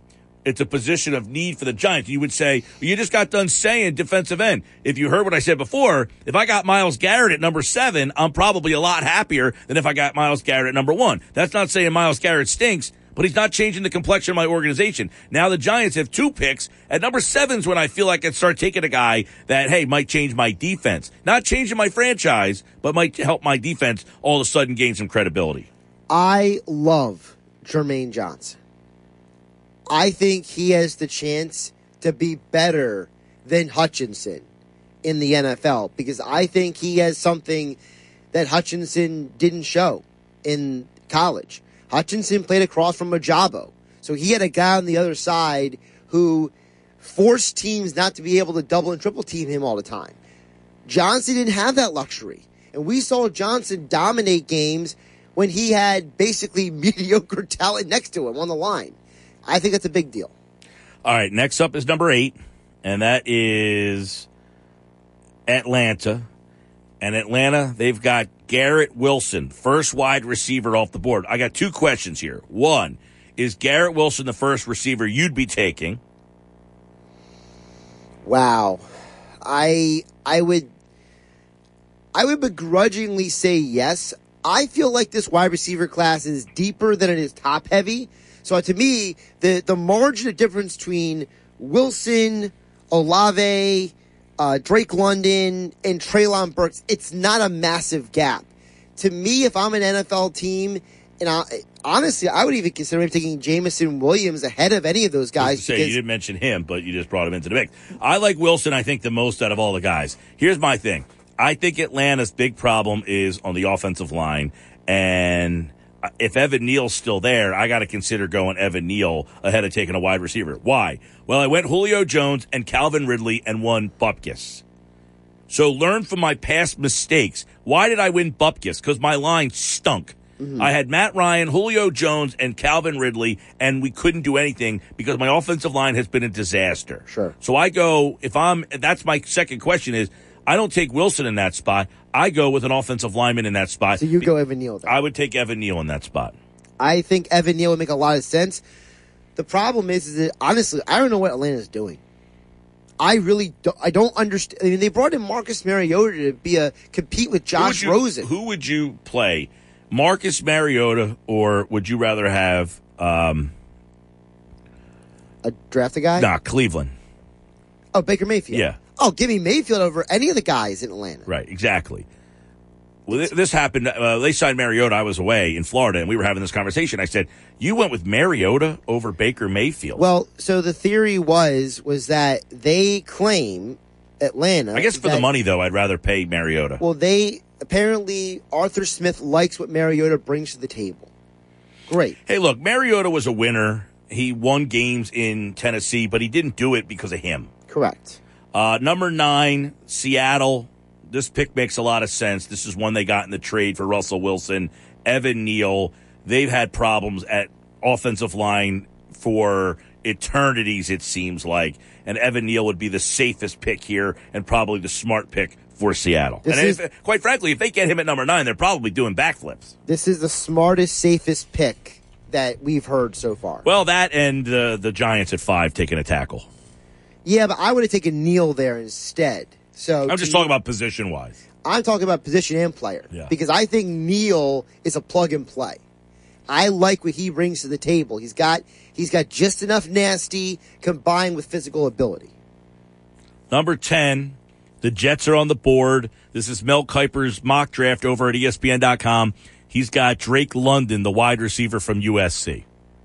Now, here's the thing. I took a defensive player with that first pick. What were they, number 4, the Jets? Yes. All right. I went with, in this draft, he went with Thibodeau. Right. In this spot, I would almost find another defensive player. Just keep stacking them up. And make this, if you're going to tell me at number 4 I'm going Thibodeau, I want to add more on that defensive side of the ball. Hamilton, Stingley, one of those corners, but you know just why make that doing defense something special. Well, you got to give the Wilson kids something. They got nothing. And there's a lot of people who feel like Drake London is one of the best route runners in this draft. He's not an explosive athlete. He's not a big time. He's got a little like a Marcus Colston in him kind of thing. All right, that is the top 10. We'll come back and look at the next group of picks coming up here on the Sports Bash Live. We're looking at Mel Kiper Jr.'s mock draft. We got football at 4 with Mosher at 4. Hudrick on the Sixers at the 4 o'clock hour as well. Sports Bash Live, 97.3 ESPN. Jeff Kerr, his one and only mock draft is posted as well. We'll go through his with him at 5:30 tonight. Phillies in big trouble. They're down 8-1 now. The bullpen has completely fallen apart. Pete Alonso with a 3-run homer. 8-1 Mets over the Phillies. I'm Mike Gill. This is the Sports Bash Live on 97.3. 15-18. Who did Mel Kiper have for the Eagles? Well, if you just can't wait, you can go to our website, 973ESPN.com, to find out the answers. If not, I'll tell you on the other side, and I can tell you this. I don't like either pick. I'll tell you why coming up. Now, back to more Sports Bash with Mike Gill on 97.3 ESPN, South Jersey's sports leader. 3:49 going through Mel Kiper's mock draft. Check it out over at 973ESPN.com. Who will the Eagles take at 15 and 18? He has his thoughts. One of them I really don't like. The other one I like, I just don't see it happening. We'll get into that right now. All right, we're at pick number 11, Washington Commanders. Number 11, Notre Dame safety Kyle Hamilton. There's been a lot of talk about him dropping. If he's at number 11, I wouldn't be surprised if the Eagles try to get a trade up at this situation. I would be surprised if Washington takes a safety also because considering all the things they need and their propensity to go offense over defense in the draft, or at least D-line over a secondary. Well, I think they're done with the D-line. I think they've maximized their picks on the defensive front. No, you're right. I could see them maybe going offensive line or wide receiver or quarterback here. But, hey, if they go safety, I'll give them credit. Yeah, I mean, and look, if Hamilton's still around, now I don't know that Washington's going to trade with Philadelphia, but it's possible Dallas trade with Philadelphia. Could be this way. If the Jets are there at 10 and Hamilton's on the board, does Howie Roseman call up Joe Douglas and say, hey, what do we got to do here? You're not taking Kyle Hamilton. I think it's more likely he calls the Jets than he calls Washington. Me too. I agree. So Kyle Hamilton, Notre Dame safety. Minnesota, number 12, Derek Stingley Jr. This would be a very smart pick. Very Minnesota pick. Very Minnesota pick. Now, remember, Zimmer's not there anymore, so they got a new defense. So I am curious to find out, does Stingley fit in with the new defensive ideas or not? Well, their defense has been abysmal. They were a very good defensive team under Zimmer in like 17 and 18. They started to fall. One of the reasons why Minnesota's not nearly as good is their defense started to fall apart. That's true. Up next is Houston again at number 13. They go offensive line, Charles Cross from Mississippi State. I mean, safe pick, Houston. Problems, man, they have so many problems. Cross is a very good offensive lineman. I think it's a very smart pick if they went this way. 14, Trent McDuffie, Baltimore. This is a very Baltimore pick. I mean, this has Baltimore Ravens, Eric DeCosta written all over it. They just brought Calais Campbell back as well, so they're trying to add to that defense, which was a little bit disappointing last year. Saw McDuffie, he's been going to a lot of Eagle mock drafts, but here he goes a pick before at number 15. This is the pick that the Eagles got thanks to the Miami Dolphins. And in this spot, Chris Olave, wide receiver, Ohio State. I don't see it. I just don't.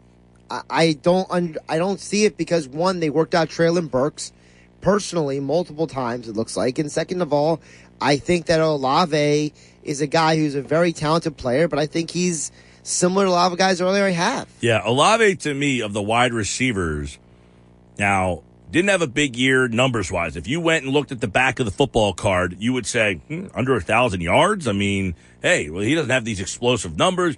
4.3 40. I find like Olave is a guy that is, I don't want to say similar to like Watkins and Rager, but he is. But he's more of that guy. He's got that body type. Good route runner, though. You know, he's a better route runner than Watkins. Yeah, he's a speed guy, but can run all the routes as opposed to a speed guy who can only do one thing. Sure. But I wouldn't be thrilled if they took Olave at 15. Let's say that. Number 16, Trevor Penning, Northern Iowa, offensive tackle. That's the Saints.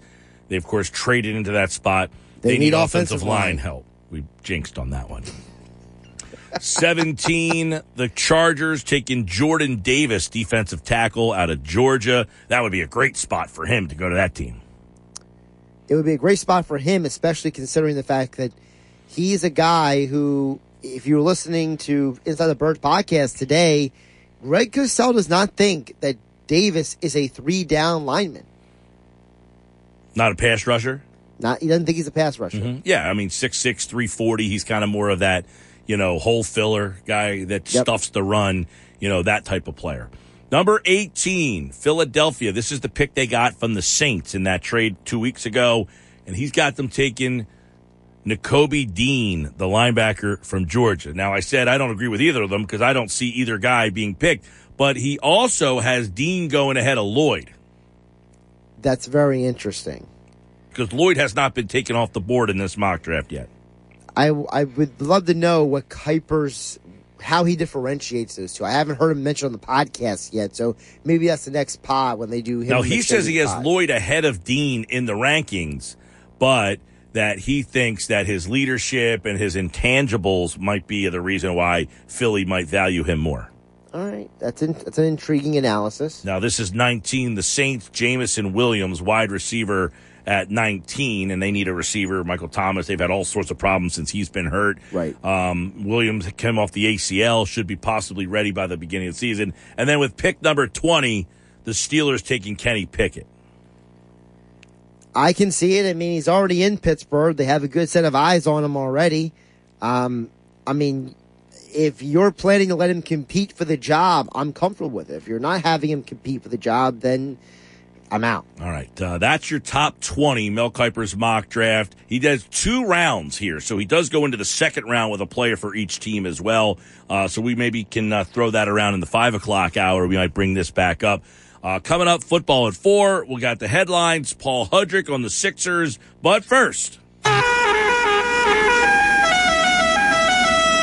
we need another qualifier. Are you out there? Caller 7, 609-573-3776. Lucky caller number 7. You're qualified to win a trip for 2 to the Eagles road game of your choice. All you need to do is call 609-573-3776, 609-573-3776. And if you're caller number 7, you're qualified for a chance to pick your trip, an Eagles road game of your choice, airfare, hotel, the pregame tailgate party, and 2 tickets for 2 to the Eagles road game of your choice. It's all brought to you by Philly Sports Trips.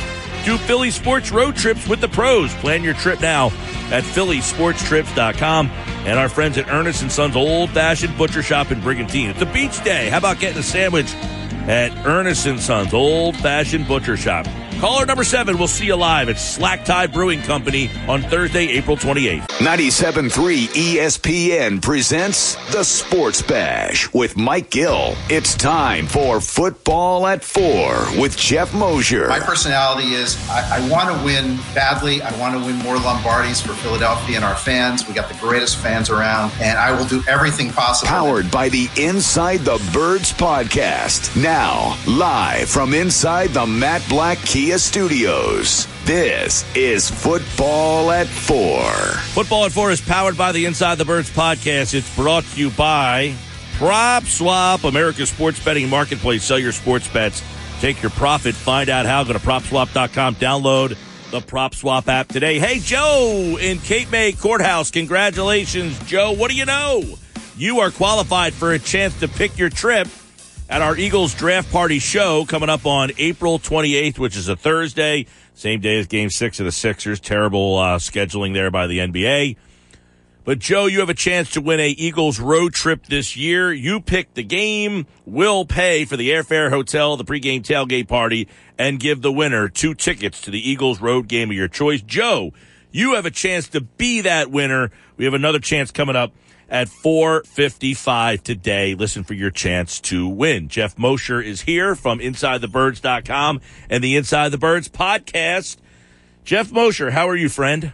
I'm great. How are you, Mike? Doing well. We saw today, we'll start off with some Eagles news as Steven Nelson has signed away. Now 2/3 of their starting secondary is gone. Nelson signed a 2-year, $10 million deal, and he is in Houston. We touched on this the other day. They weren't going to bring him back, but really now accentuates. Does it kind of fire off a plan in your mind about, all right, they let Nelson walk, that cornerback becomes even more of a clear pick?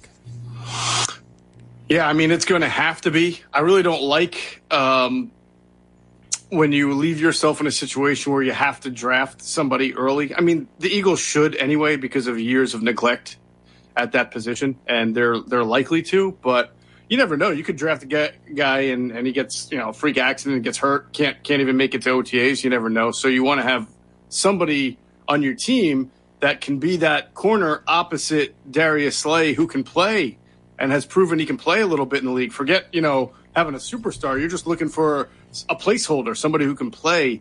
Steven Nelson was that last year. I think the Texans make a lot of sense because I imagine that Lovie Smith, who has always played a Tampa 2 style defense, will continue to play that in Houston as a head coach there, and that's going to give Steven Nelson a lot of protection up top. We talked about the issues that he had with the Eagles defense last year. They had to come out of the 2 deep. They had to play more man defense. They had to play 1 safety deep, and that 1 safety wound up playing very deep to protect Nelson, and they didn't blitz as much also. So, but they're in the same situation where there are cornerbacks out there. There's Steph Gilmore, there is Joe Hayden, there's Trey Waynes. I mean, you can go look at Bryce Callahan. There's a caliber of corner out there that's probably equivalent to what you got from Steven Nelson, and eventually they'll probably have to bring one in. But I just don't like going into the draft without having that guy, just because it makes it feel like you have to force yourself to take it. Yeah, that was going to be my follow-up, is last year they were able to not draft. They took McPherson in the 4th round, and we're like, all right, they didn't take a corner until round 4. They got to do something. They finally went with Nelson, and I guess if they don't take a receiver in the first 2 or 3 rounds, there are some guys that you can, maybe pick up the phone and call still then. Yeah, and same thing with pass rush. Well, more so receiver. That's another position where you'll find bodies who can play out on the open market. How much of an impact they'll make is a big question mark, but at least somebody who can, fill a role while you're trying to groom someone else. But, now that I kind of talk myself into it, maybe this is the Eagles' kind of way of forcing themselves to take a player at a position that they haven't taken in a long time. Maybe this is the signal that they sent to. It's almost like when you're on vices, so you safeguard against them, and you say, hey, if I don't sign a cornerback right now, I'm definitely drafting one in the 1st or 2nd round, where ordinarily if I did sign one, maybe I'd be tempted to say, I can get by one more year without it, for the 20th straight year or whatever it is. Yeah, well, I know we discussed before that they have a plethora of corners on the roster, none of which excite anybody.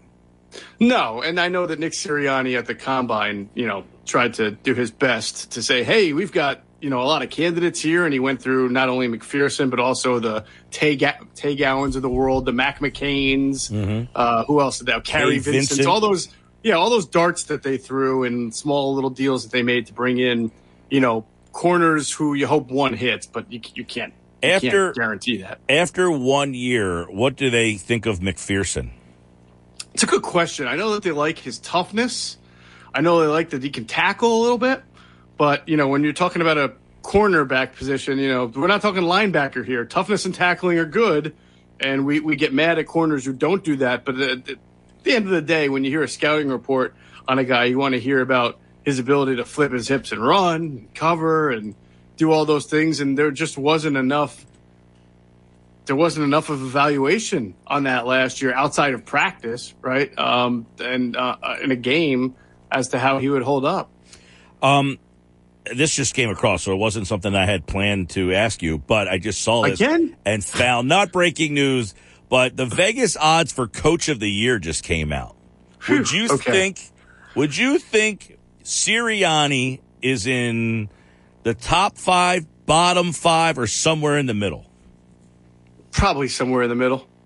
Do you realize that Nick Sirianni has the 4th shortest odds to be the Coach of the Year? Meaning that's likely or unlikely? He is the 4th most likely guy to win Coach of the Year. Yeah. The favorite is Josh McDaniels. Josh McDaniels is the favorite. He's 12-1. Brandon Staley is number 2. He's 14-1. And really, if you look at it from this angle, he's got the 3rd shortest odds because McDaniel and Nathaniel Hackett are both 14-1. Sirianni's next at 16-1. Wow. Where's Todd Bowles? Todd Bowles, 22-1. He's in the middle. Yeah, that's tough because they've been winning double-digit games for quite a while. So even though he's a new coach, it's not like he's going to get a whole lot of credit if they continue to win. That's pretty interesting there. Yeah. So I when I saw that, my thought was, that's pretty interesting. So was he viewed around the league as a guy who did a really good job? Again, when we came back from the Combine, Adam Kaplan and I, a lot of the conversation about the Eagles was, they're really not that good. They made the playoffs. They have a lot of holes. They have a lot of work to do. There was some credit for what Nick Sirianni was able to do on the fly, basically ripping up the offensive playbook and starting anew behind the running game.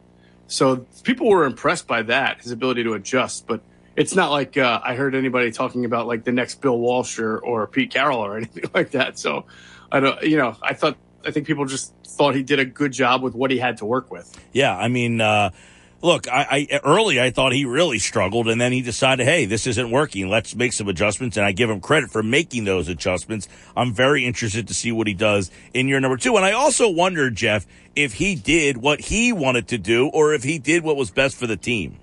Oh, he clearly did what's best for the team. If he did what he wanted to do, then he would have, or if running the ball like that was what he wanted to do, they would have done that from day one. And he wouldn't have been hired. Right? Potentially, maybe. Well, if he went in and said, seriously, if he went in and told Jeffrey Lurie, man, we want to pound the rock, we want to be a smash-mouth football team, there's no way he's getting that job. You're probably right about that, Mike. Right? You're probably right. Seriously. By the way, where's Brian Daboll on this list of? Brian Daboll is right there. He is. It is Nick Sirianni 16-1. Brian Daboll and Doug Peterson are next at 18-1. Yeah, those are good money bets right there. I mean, teams that have been terrible, have lost a lot of games. So even if they make like 5 or 6 win improvements, right, and that still only means they win like 7, 8 games, but they look so much better. And I think the Giants have talent, especially on defense. Obviously, they have a big quarterback question, but I know I'm putting you on the spot, but who do you think is the worst odds? The worst odds to win it all? Andy Reid? No, Reid's somewhere in the middle, 25-1. This guy's 50-1. And the team last year was the number 1 seed in the playoffs. Oh, is it the Vrabel? Actually, I'm wrong. I'm sorry. I totally botched where he was because he was the offensive coordinator for that team. No, he's the new coach in Atlanta. Arthur Smith has the worst odds. So essentially, they think that Atlanta could be because they're so bad and they're expected to be bad. That's another team that if they, I guess that's Vegas telling you that there's just no way, and you know what, that team isn't even going to win 6 to 8 games. Right. Well, it's Arthur Smith is the worst, then Pete Carroll, then Matt Rule, and Lovie Smith. They're all those 4 are the worst 4. That's interesting. I feel like there are some names there you might be able to make some good money on, like a Matt Rule. I mean, honestly, if they address the offensive line and win 9 games, which is possible, they're going to look a whole lot better. You know, they got weapons on both sides of the ball. Yeah. I like that list, though. I saw it literally just got sent to me not too long ago, and I just opened it, and I said, Sirianni, well, how about that? He's got the third, 16-1. There's a couple guys tied at 14-1, and then there's like 4 guys at 16-1. I said, how about that? Could Nick Sirianni be the NFL Coach of the Year in his second year? I mean, it would be did Peterson win the year they won the Super Bowl? No, didn't Sean McVay win? I thought Sean McVay won it that year. Okay, McVay won it that year, yeah. So Peterson never actually got one. Right. Where's Robert Saleh? Robert Saleh is, let's see. Robert Saleh is, he is 28-1. He's down towards the bottom. Interesting. So you got to find a team. You got to find a team that you think can exceed expectations a little bit. Right. Cliff Kingsbury's 25-1. Ron Rivera's 25-1. I mean, if you think Wentz can help them win the division, yeah, that's not a bad one. Something like that. That might be something to throw a couple bucks on. So there you go. That's the coach there. All right, let's get back into so Steve Nelson, he signed, just to update the people on our conversation, which kind of asked the question, what would the plan be at corner? 15 and 18. There's going to be corners to take there, right? So would you be pretty surprised if there's corners on the board and they didn't take them? Not like last year. Totally they didn't have. surprised. Last year they didn't really have a choice of a corner, right? Because teams started to take them. They Horn was gone. They liked J.C. Horn. He was gone. They really liked Surtain. They wanted to trade up to get him. They made some calls. At the end of the day, Denver took him, and they went up to get Devontae Smith. Right. The choices that they wanted were gone last year. I would imagine there's going to be someone that they like there. I would imagine. Now, you're a big guy on best player over need. What if, even if the best player is marginally better? Well, it depends on who we're talking about. If it's Jermaine Johnson, a pass rusher, and they feel like Jermaine Johnson has a much higher grade than, say, a Trent McDuffie, you got to take Jermaine Johnson. I mean, they certainly need a defensive end, not just for now, but for the future as well. And then there'll be some decent corners in the second round. Wouldn't surprise me if he maybe tried to trade down with that second pick to add some extra second round currency, so that they could address multiple positions there. But no, it wouldn't shock me. But I do think corner, defensive end, and maybe wide receiver. I mean, you're looking at one of those 3. Yeah. Well, wide receiver. We were discussing the draft in depth a little earlier. Is the safety position has a lot of depth to it, and the Eagles have 2 third-round picks. So here's a question regarding – I'll get to the wide receiver stuff. If Kyle Hamilton started to get to, like, the 10 area, do the Eagles trade to get a safety? I know what your feeling is on drafting a safety. You don't think it could happen. It's not my feeling. Right, no. Like them doing doing it, right. But if he started to fall, is he a good enough safety prospect that they might say, you know what, this guy's fallen, maybe this is our time? You know what? I just don't know that they value it enough to move up. I mean, I could be wrong. I think they would love it if some guy like that fell to them at 15, but I don't know if they're willing to. So they'd be willing to take him at 15, but not move up to get him. Yeah, I don't know if they're willing to give up compensation to move up for a safety.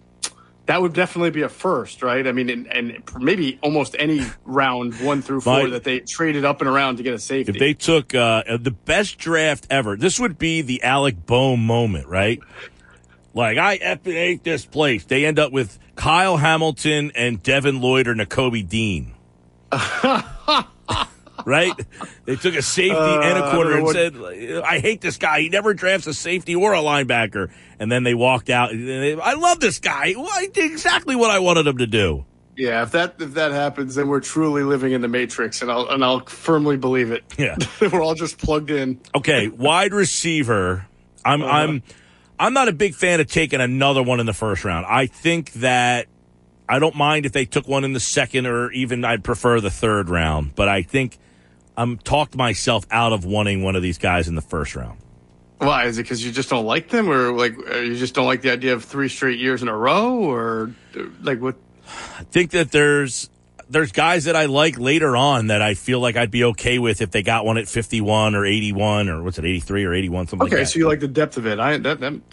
That's fair. If you believe that what you're getting at 18, right, overall, compared to what you're going to get in the second round or third, that the gulf is not that big. Yes, that's what I think. I don't love Olave. I wouldn't be like excited if they took Olave. Like, all right, and then you got a lot of these guys, Jeff, that are, Jameson Williams has an ACL problem. I mean, look, now I know it's kind of contradictory that I'm saying I wouldn't mind taking Pickens from Georgia. He had an ACL problem, and Mechie from Alabama, he had an ACL tear. But I would be more inclined to do that in the third round than I would be at 15 or 18. That's my point on that. Yeah, no, I think that's fair, and that makes a lot of sense. I can understand that. All right. Are you writing off an offensive lineman with one of those 2 picks? I think it'd be extremely unlikely. Do their propensity? I think they will draft an offensive lineman. Yeah, in the somewhere, draft, just not in the first round. Yeah. Like they do have a propensity to do that, but I feel like their depth on the offensive line. That's another thing. They have so much depth on the offensive line. Adam and I had the conversation yesterday about teams calling for Dillard, and I said if you're another team and you're calling for Dillard, and they're saying because Adam indicated that the Eagles weren't all that excited about trading Dillard, right? I don't know. Do you hear the same? Last year, right, yeah. Right, okay. Yeah. But if I'm on the phone with Howie Roseman, fine, you don't want to trade Dillard? I'll take Driscoll. I'll take Sayamala. I'll take Jack Anderson. I'll take Herbig. Like, give me somebody. You guys are hoarding all these linemen. Yeah, seriously. Come on, fork them over. I'm sure people will be calling. Their depth is interesting. They do have depth, but a guy like Dillard is probably not long for the team. A guy like Nate Herbig is only here for a year. And then you're going to have a very quick sort of exodus with Jason Kelce, who I have to think this will be his last year. And then you really don't know what's going to happen with Isaac Sayamalu because you want Landon Dickerson at one of the other guard spots. And Sayamalu's been hurt a couple of times. LaRaven Clark's only there on a year. So, at this time, while we're talking about line depth, at this time next year, let's say they made no moves in this draft, right? It wouldn't look as deep. And that's what they've been good at is not just looking for this year, but looking forward on what they have, which is why I do suspect that they'll continue to address the offensive line at some point during the draft. And the only way it's the first round, maybe there's a big run on corners and pass rushers and you're sitting there at 18 and maybe you've already gotten either a corner, a pass rusher, And at 18, the best player on your board is Tyler Lindenbaum. And he's just, like you said, he's better than the cluster of wide receivers because you think you can get wide receiver in the second round. Then I could see that happening. All right, Jeff Mosher, Football at 4 from the Inside the Birds podcast, InsideTheBirds.com. You guys, the Greg Cosell Intel show has been fantastic. For our listeners out there, if you guys want to check that out, it's on the Inside the Birds platform on their YouTube channel. Go to InsideTheBirds.com, wherever you get your podcasts. The new podcast dropped yesterday. What's today? Drops tomorrow morning. Drops tomorrow morning. The latest one will drop tomorrow morning. And tomorrow, Andrew will be here. Our listeners love when Andrew can get a little dirt on the draft prospects, and we'll talk more draft with him tomorrow. Is there anything else that I missed, Jeff Mosher? Well, Andrew had a great interview. He's been doing a series for us called Draft Dreams, where he interviews small college prospects who are going to get drafted. He had a great one with Zion McCollum, who played for Sam Houston State. They won the the FCS championship. Great. The kid's 6'3" and ran a 4.3. He's going to get drafted as a cornerback with great length, great size, and he's a great personality. Grew up an Eagles fan in Texas. So that was an interesting part of his story. And, of course, he played for Casey Keeler, who won a couple of national titles with Delaware before going on to Sam Houston. So he's got a pretty good coaching career. He's got to be like one of those those like the Urban Meyer of the FCS, right? Because I think he has 2 at Delaware, 2 at Sam Houston, or 1 or 2 at Sam Houston State there. He's building up that profile, Casey Keeler. Yeah, I remember his Rowan days, man. He was that's right, building the power when he was at Rowan. By the way, Andre Chachere is back with the Eagles, too. He's a good special teamer. Very good special teamer. Good find by them. Is he a corner or he's a safety? They call him a hybrid player. He played like a nickel/safety kind of role. He's a really good special teams player. If he's on the field on defense, you're not as happy. But if he's your core special teamer, you're thrilled. Gotcha. All right, Jeff Mosher, I'll talk to you. Have a good week, pal. You too, my friend. Talk to you soon. Jeff Mosher, InsideTheBirds.com. We'll get the headlines. There's a big headline I want to talk to Josh about. Sometimes he gives me the headline. Every once in a while, I throw some his way. I should do a whole segment based on the headlines I would pick versus the headlines he gives me, because we don't talk about those beforehand. And I'm looking at headlines, and he gives me headlines, and I'm like, man, these headlines don't match the ones I got. I have one that I want to talk about. All right? I'll get your opinion on it. Sports Bash, 97.3 ESPN. It's brought to you by the Caesars Sportsbook. It's giving out a feast to new users, and by feast I mean $250 in Uber Eats gift card. Here's how it works. Just bet $50 on your first bet. Win or lose, you'll get $250 digital gift card at Uber Eats. Make sure you use the promo code RADIOEAT. That's one word, RADIOEAT. And here are the latest betting facts from Caesars Sportsbook. The odds movement from opening to now, the biggest risers in the NFL, the Browns 55%, Tampa Bay 43%, Broncos 36%, Russell Wilson, Tom Brady, and Deshaun Watson. That's why those 3 teams are in there. The fallers, well, the Seahawks, they lost Russell Wilson. The Bengals have fallen. Don't know why there. I think they've gotten better in the offseason. And the Patriots, Falcons, and Eagles are also on that list. You must be 21 and physically present in New Jersey. New customers with eligible promo code only.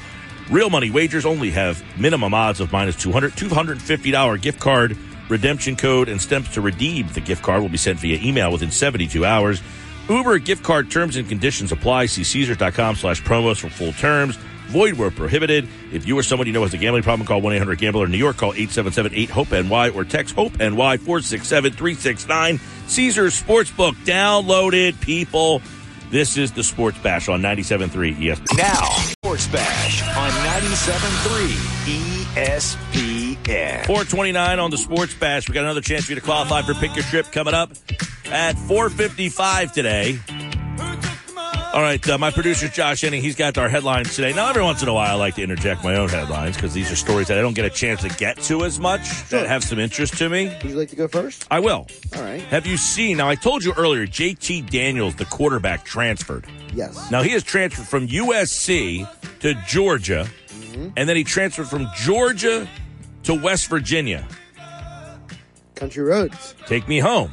Now, did you know, by the way, the new offensive coordinator at West Virginia is Graham Harrell, who was, of course, the quarterback at Texas Tech, I guess. Yes, but he helped recruit Daniels to USC. You are correct on that. So JT Daniels was a highly touted 5-star prospect. He started at USC. Why did he leave USC? Well, he left USC because when he got injured, he got Wally picked. By? Caden Slovis. All right. Did you know Caden Slovis has transferred to Pitt? Yes. And they will play each other in the Backyard Brawl on September 1st, this is 2022. beautiful. See, these are the headline stories the people need. This is a great Slovis and Daniels will play against each other, Pitt, West Virginia, September 1st, 2022. I need to know the over-under and take it. Now, did you know that the Backyard Brawl signed a contract extension today? They will play, I think they extended the series for like 8 out of the next 15 years. I like that. So the West Virginia Pitt, which has not How been... can we just get West Virginia to lead the Big 12 and go to the ACC? I would be happy with that. But Pitt and West Virginia are extending the Backyard Brawl football series. They will play 8 of the next 11 seasons. The current home-and-home series deal... It goes from 2022 to 2025 with Pitt hosting this year, and in 2024, after a 3-year break, they will meet each season from 2029 to 2032. We're talking about the 30s, 2032. They just signed that thing for. How about that? I got another headline for you real quick. Oh, okay. See if you picked this one or not. Well, I got my list in front of me. Now, JT Daniels was not the first on my list, but he was on my list. All right, Daniels will play Slovis. That's one. See today, Clayton Kershaw was throwing a perfect game. I did see that. And he was removed from the game with 80 pitches. Yeah, due to a pitch count. Yeah, what do you think about that? I think it's stupid. These managers today... I think analytics has adulterated our ability to watch sports in situations like this. The managers today are shameful. What has happened to baseball is shameful. That's my take on that. It's just ridiculous. This was my complaint last week with Nola. Everyone with 2 eyeballs saw that Nola was running out of gas. But Gotcha. because there's some imbecilic analytics dude in Girardi's ear, the analytics say he's only at this number of pitches with this strike-to-ball ratio. Gotta keep him in. Mm-hmm. No. You got 2 eyeballs, Girardi. You caught in the big leagues for over a decade. You played in the postseason. You got a World Series ring as a player and a coach. You and I both see he can't pitch anymore. Pull him out of the game. I don't care what his pitch count. And if anything goes the other direction, if Clayton Kershaw is pitching lights out, let him keep rolling. Well, he was not pitching lights out. He was pitching perfect. I mean, that's better than lights out. He had 13 strikeouts in 7 innings. He didn't give up a hit. He didn't give up a walk. Bupkis, nothing. Just let him play. Let the kids play. Right? I mean, I feel like professional baseball has now gotten to the point where we need back to the Bad News Bears at the Astrodome where they're chanting, let them play. Yes. God's sakes. Whose idea was this anyway? 7 innings, 13 strikeouts. Yeah, you know what? I think it's time to get you out of there. I mean, guess what? Kershaw has been a World Series champion. He's been a Cy Young Award winner. Future Hall of Famer, He's accomplished pretty much everything he can. Let him go for something like this. Why not? What's the worst that happens? He gives up a home run the next inning, then you pull him out. Shameful. It's a very simple equation. Can I get back to the quarterbacks, by the way? What do you got? Derek Carr's contract extension. Oh, I did see this. 3 years, $121.5 million extension that includes a no-trade clause that runs through 2025. Now, the reason why I find this interesting, Mike, is because it felt like the entire John Gruden era, there were rumors that they were going to trade Carr. I got to be honest, when I saw the extension today, I was a bit surprised. The entire Gruden era, it was, they're going to trade Carr. Gruden wants somebody else. It's a 3-year extension, which means he signed for this year. The extension starts next year, so he'll be the quarterback there for 4 years. Which means he's also the quarterback for the tenure of Josh McDaniels' current head coach contract. Maybe McDaniels was a big fan. What do you think of that? Well, you got Derek Carr, you got Devontae Adams now. People forget. They played together at Fresno State. Devontae Adams says that Derek Carr is his best friend. Right. So that's a big factor here, is that Adams probably had the backing of Carr. Correct. And at that point, let's line this whole thing up together. Carr, Adams, McDaniels, we're going for it. all their contracts almost line up perfectly now. So now, as an organization, you got the three-headed trio of lockups. Now let's see what happens. And by the way, don't forget, they have a completely new front office there, too. They stole a lot of guys from the New England pipeline and brought them to Las Vegas. People are calling them now Patriots West. Well, we'll see. McDaniels failed miserably his first time. He did, but So- McDaniels claims, if you believe McDaniels, he claims that he was too young to be a head coach back then. That's a fair look. That's fair. It's totally fair to say, hey, I was in over my head, but I learned a lot from being in over my head. I have no problem if he comes out and says, I just wasn't ready, but how do I get ready? I fail. Right. Now, does he learn from his failures? It's a good question. We're going to find out very quickly. Doug Peterson said there was a lot of things that he won the Super Bowl, for God's sakes, and he said there's a lot of things he would do differently. Did you hear about what Baker Mayfield said? I want to say no, I did not, but I did see that he spoke, and I'm saying that he said he feels disrespected. He said on the... Didn't listen to the audio, but I kind of saw that he says that he felt disrespected, and he has really no clue where he's going to play this year. Is that what you're talking about? Yes. So he was on the YNK podcast, and he said he was 100% disrespected. Quote, I was told one thing, and they completely did another thing, unquote. Yeah, that's life, dude. I don't feel bad for that. I don't feel bad that a business decision was made. I know it sucks, but we all have decisions made at our jobs. You work at CVS, and someone says, hey, listen, you're going to work, you're off Easter Sunday. And then someone calls out, sorry, you got to come in Easter Sunday. That happens. It happens to everybody. It happens to you. You got told last week, hey, sorry, somebody has to come in on Sunday. It happens. Now, so Baker Mayfield, I don't feel bad that this happened. Like, you were told you were going to be the starter. Well, guess what? I didn't know that I was going to be able to make this trade. These things happen. This is like life. You're allowed to change your opinion when new information comes your way. So I don't feel bad for Baker Mayfield that he was told one thing and something else happened. Now, he went on to say that, quote, I really, truly, honestly have no regrets of my time in Cleveland, of what I tried to give that place. True Clevelanders and Browns fans know that. He went on to say, I'd be lying to you if I didn't say that I got caught up in all the negativity lately and the stuff during last year. And he says that he has things that he is going to learn from the last year about being tough and being physical as a quarterback. Well, listen, I think he thoroughly enjoyed being the quarterback of the Cleveland Browns. It's like an underdog team. He's an underdog story. You know, he was a walk-on. He wins the Heisman. He was twice a walk-on. I just feel like he's one of those guys that if your team has him, you're not happy with him. Like, he's just not good enough. Right. If you had Baker Mayfield, you're like, our guy's not good enough. It's like having Kirk Cousins. It's like having that level of guy that he's good. He's just not, you're not a Super Bowl team. It's unfortunate. Hey, listen, he is one of really two quarterbacks in the last 30 years to win a playoff game for Cleveland.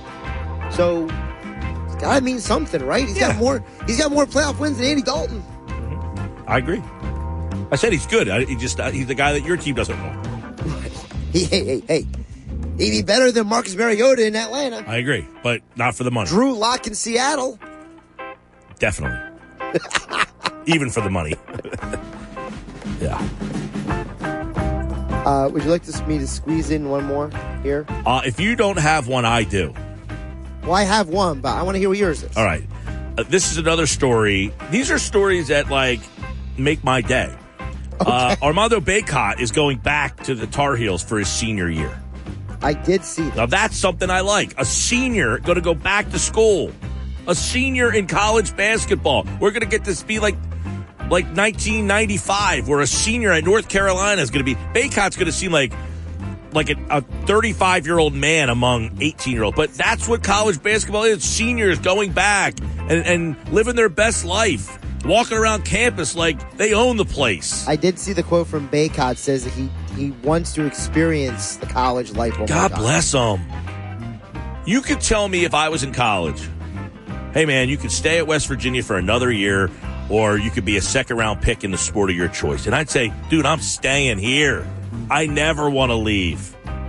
Now, I'm 45 years old. It's easy for me to say that now, and I probably at that time, I'm not sure.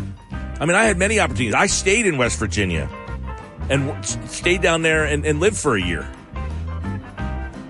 But Baycott, you might make me a North Carolina fan. Would you like to place a futures bet on North Carolina for next year now?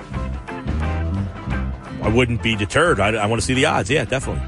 Maybe. I love the fact that a senior is going back to school. I mean, that's a pretty favorable prop swap. Baycott, probably not a draft pick, right? I was assuming he was maybe a second-round pick. I don't know what the numbers maybe a were. G leaguer, but probably an overseas player. Probably. But NIL probably get a pizza shop down there to give you $100,000. Pizza shop, probably get a barber too. Well, you see his hair? It takes a lot of work to get that thing done. Okay, well, get somebody. A pizza shop. I'm throwing out a random business that will say, hey, Baycott, here you go. Have some. It's on us. All right, coming up, Paul Hudrick, Sixers keys. Biggest key is the pressure on James Harden. Harden says no. What does Paul Hudrick think? Stick around. Now, back Sports Bash with Mike Gill on 97.3 ESPN, South Jersey's sports leader. 446, Sixers and the Raptors this Saturday, 6 o'clock on 97.3 ESPN. Paul Hudrick, Liberty Ballers. A lot to discuss from today's media availability. My first question, though, for Paul Hudrick is, please tell me that this will not get to Game 7, where I'm going to have to decide on Sixers or first round of the NFL draft. What do you got? I think there's a really good chance it's going to go 7 games. Really good chance. And then unfortunately, when a series goes 7 games, you kind of never know what's going to happen after that. You would say home court advantage is good, but perhaps, after seeing last year what happened with the Hawks, maybe not that's always the case. Well, history would suggest that the Raptors and the Sixers are going to go 7 both times they've played in the playoffs. It has gone 7. A lot of topic today about James Harden saying, look, no pressure on me. I've accomplished enough. There's no pressure. He's got to just be given hearsay. The only guy who has pressure, besides probably Doc Rivers, just because the way we think of coaches in this town, is James Harden, right? Absolutely. And when you make such a big swing, I mean, granted, I think if you're a Sixers fan and you look back and you wouldn't make that trade again, I think you're crazy. I mean, I still think you make that trade 100 times out of 100 to move on from Ben Simmons and to get a player like Harden in the fold. Yes, you gave up Seth Curry. Yes, you gave up Andre Drummond, but I think it still was worth it to take this big swing. Now, with that big swing, real correct. Are you in the camp, Paul, that thinks that Thibault was included in the deal, but since he wasn't vaccinated, that Brooklyn asked for somebody else? I would say no, because I think that they probably felt confident that eventually it was going to, they were going to get Kyrie back. Around that time, at that time, Toronto was still like in the play-in game. Sure. Yeah, but I still think, I mean, I understand that sentiment, but this isn't going to, the restrictions weren't going to last forever. They're not going to last forever. Matisse Thybulle is still very young, and he would have been an outstanding fit. So, no, I'm not of the belief that I'm of the belief that it was a shrewd move by Daryl Morey to keep Matisse Thybulle here. I think, moving Curry and moving Drummond and giving up those picks, that was in order to keep Thybulle, keep Maxey, and not move on from the young players. But, getting back to Harden, it's when you take that big of a swing and you take that big of a chance on a guy and you talk about championship expectations, and when you're asked about it, which there's no other answer when you're asked about it, you have to say, yes, we believe there is enough time that we can come together and make this work and make this a championship.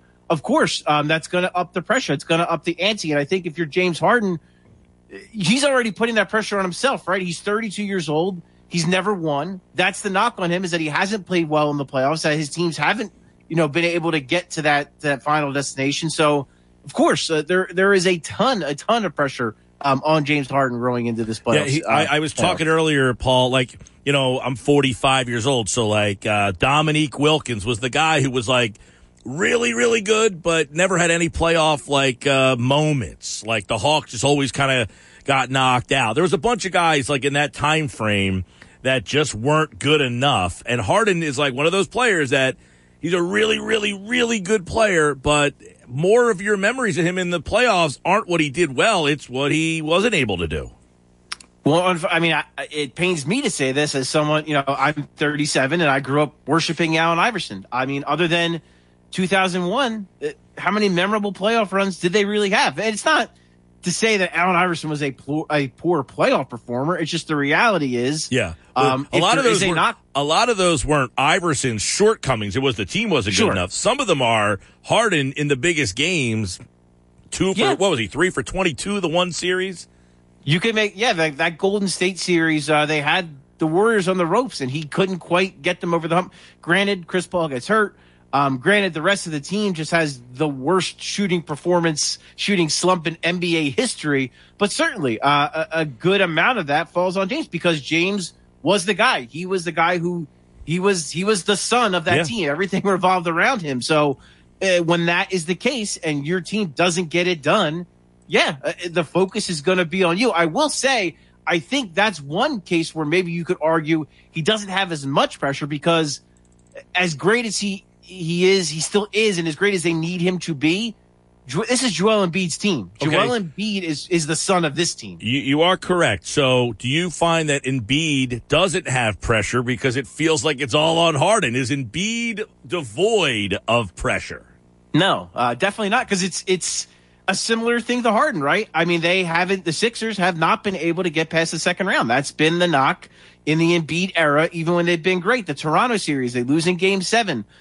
You could certainly make the argument that if Joel Embiid is a little bit healthier, perhaps in a little bit better shape, they win that series. And then who knows what happens after that? And then even going back to the prior year against Boston, he was a little young then. It was only his second season, so maybe you give him a little bit of leeway. But if he was perhaps a little bit better against Boston, maybe they win that series.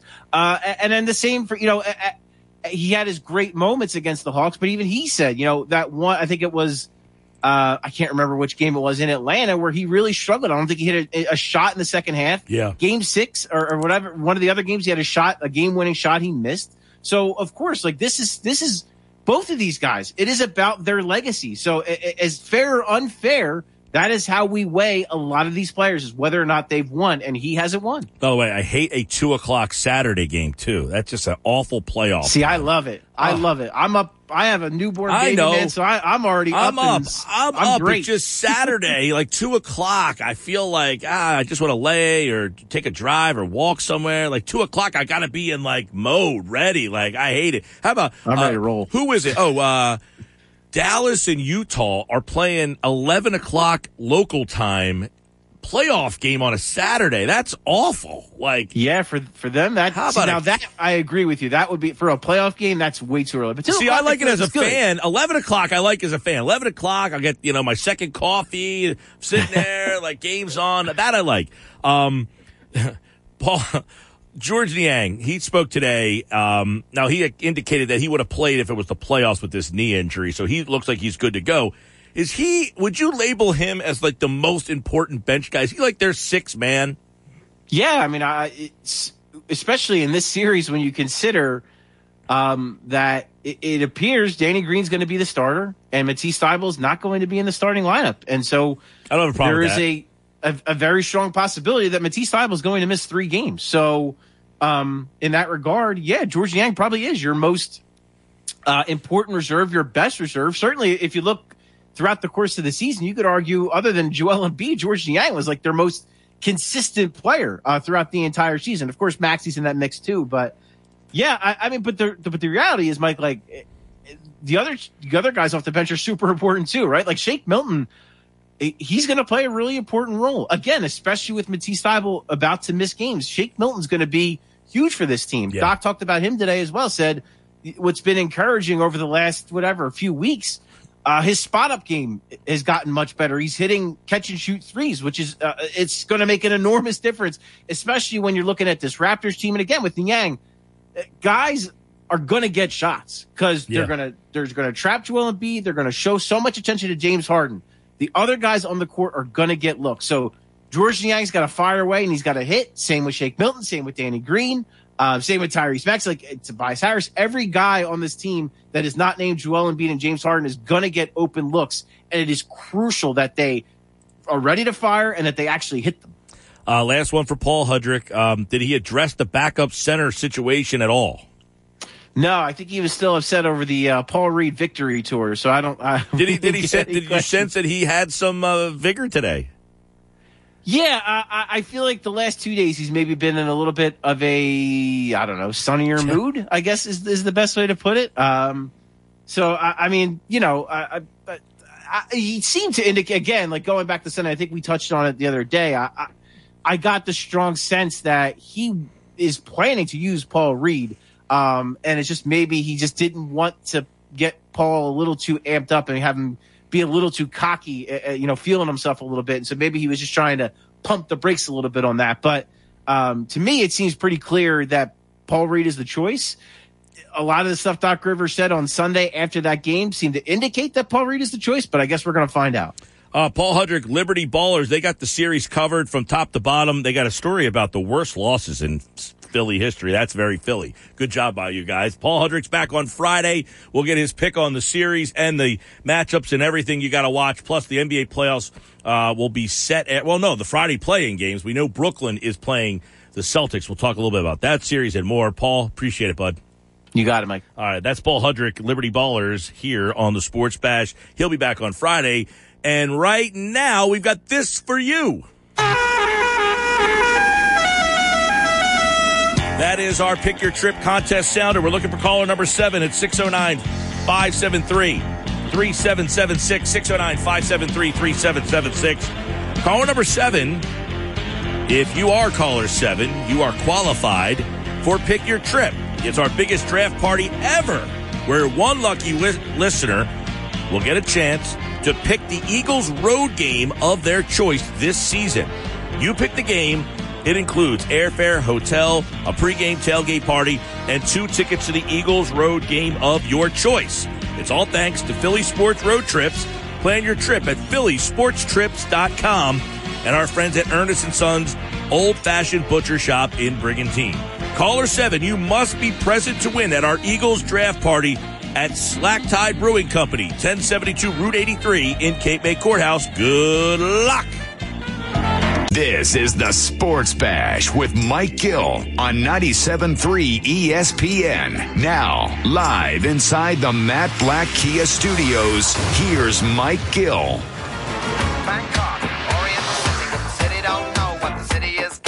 Just after 5 on the Sports Bash.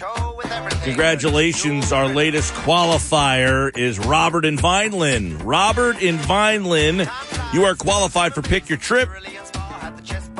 Thanks to our friends over at phillysportstrips.com. You are qualified for a chance to pick your Eagles road trip this year. One lucky winner will pick the Eagles road game of their choice. We have another chance for you to qualify tonight at 5:55 and 6:55. Phillies are down to their final at-bats here. They are losing 9-5 in the top of the ninth. They did try to fight and get back in this game, but to no avail. Here's some problems with the Phillies. Not panic mode there, Josh, but Schwarber, Realmuto, Harper are 9 for 63. That's 143. Schwarber is 0 for his last 18 with 8 strikeouts since that opening home run that he hit. Any concern there? I would say no, but some people out there are a little bit more skeptics than I am, typically. I don't think there's a lot of extensive concern. I just think that, you know, you want to see the team play at a certain level this time of year, and if they're not playing at that level, it does give you a little something to keep in the back of your mind the next time you see a similar situation come up. Well, here's what I would say. The offense, to me, you could bet whoever's pitching against the Phillies to get 5 or more strikeouts every game. This offense is going to strike out a ton. Schwarber, yes, Castellanos, Harper strikes out.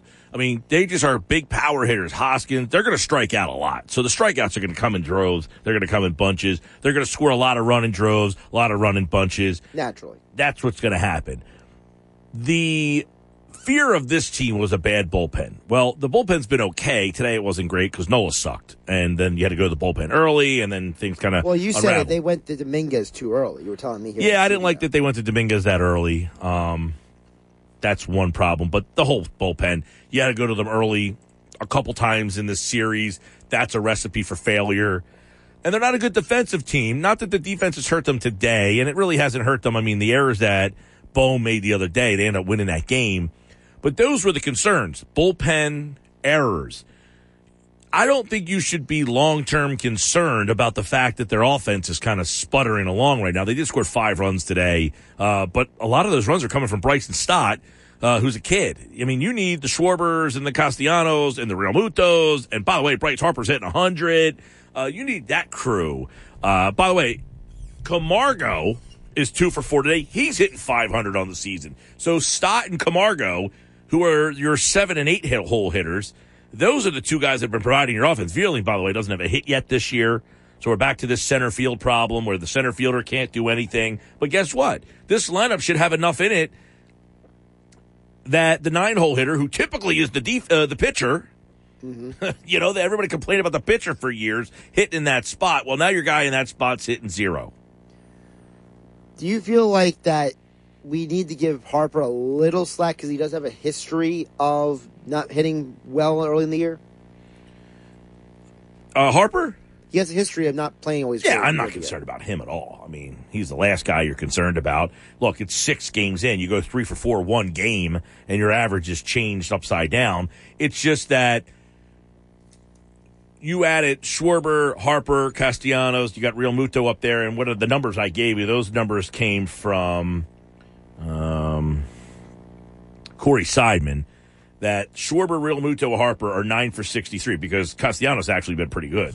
The rest of those guys, they're hitting 143, and then Schwarber's really struggled. So, and you got Schwarber in the leadoff spot. When your leadoff guy's kind of struggling around, he's only OBP 231 so far. But look, it's bottom of the 9th.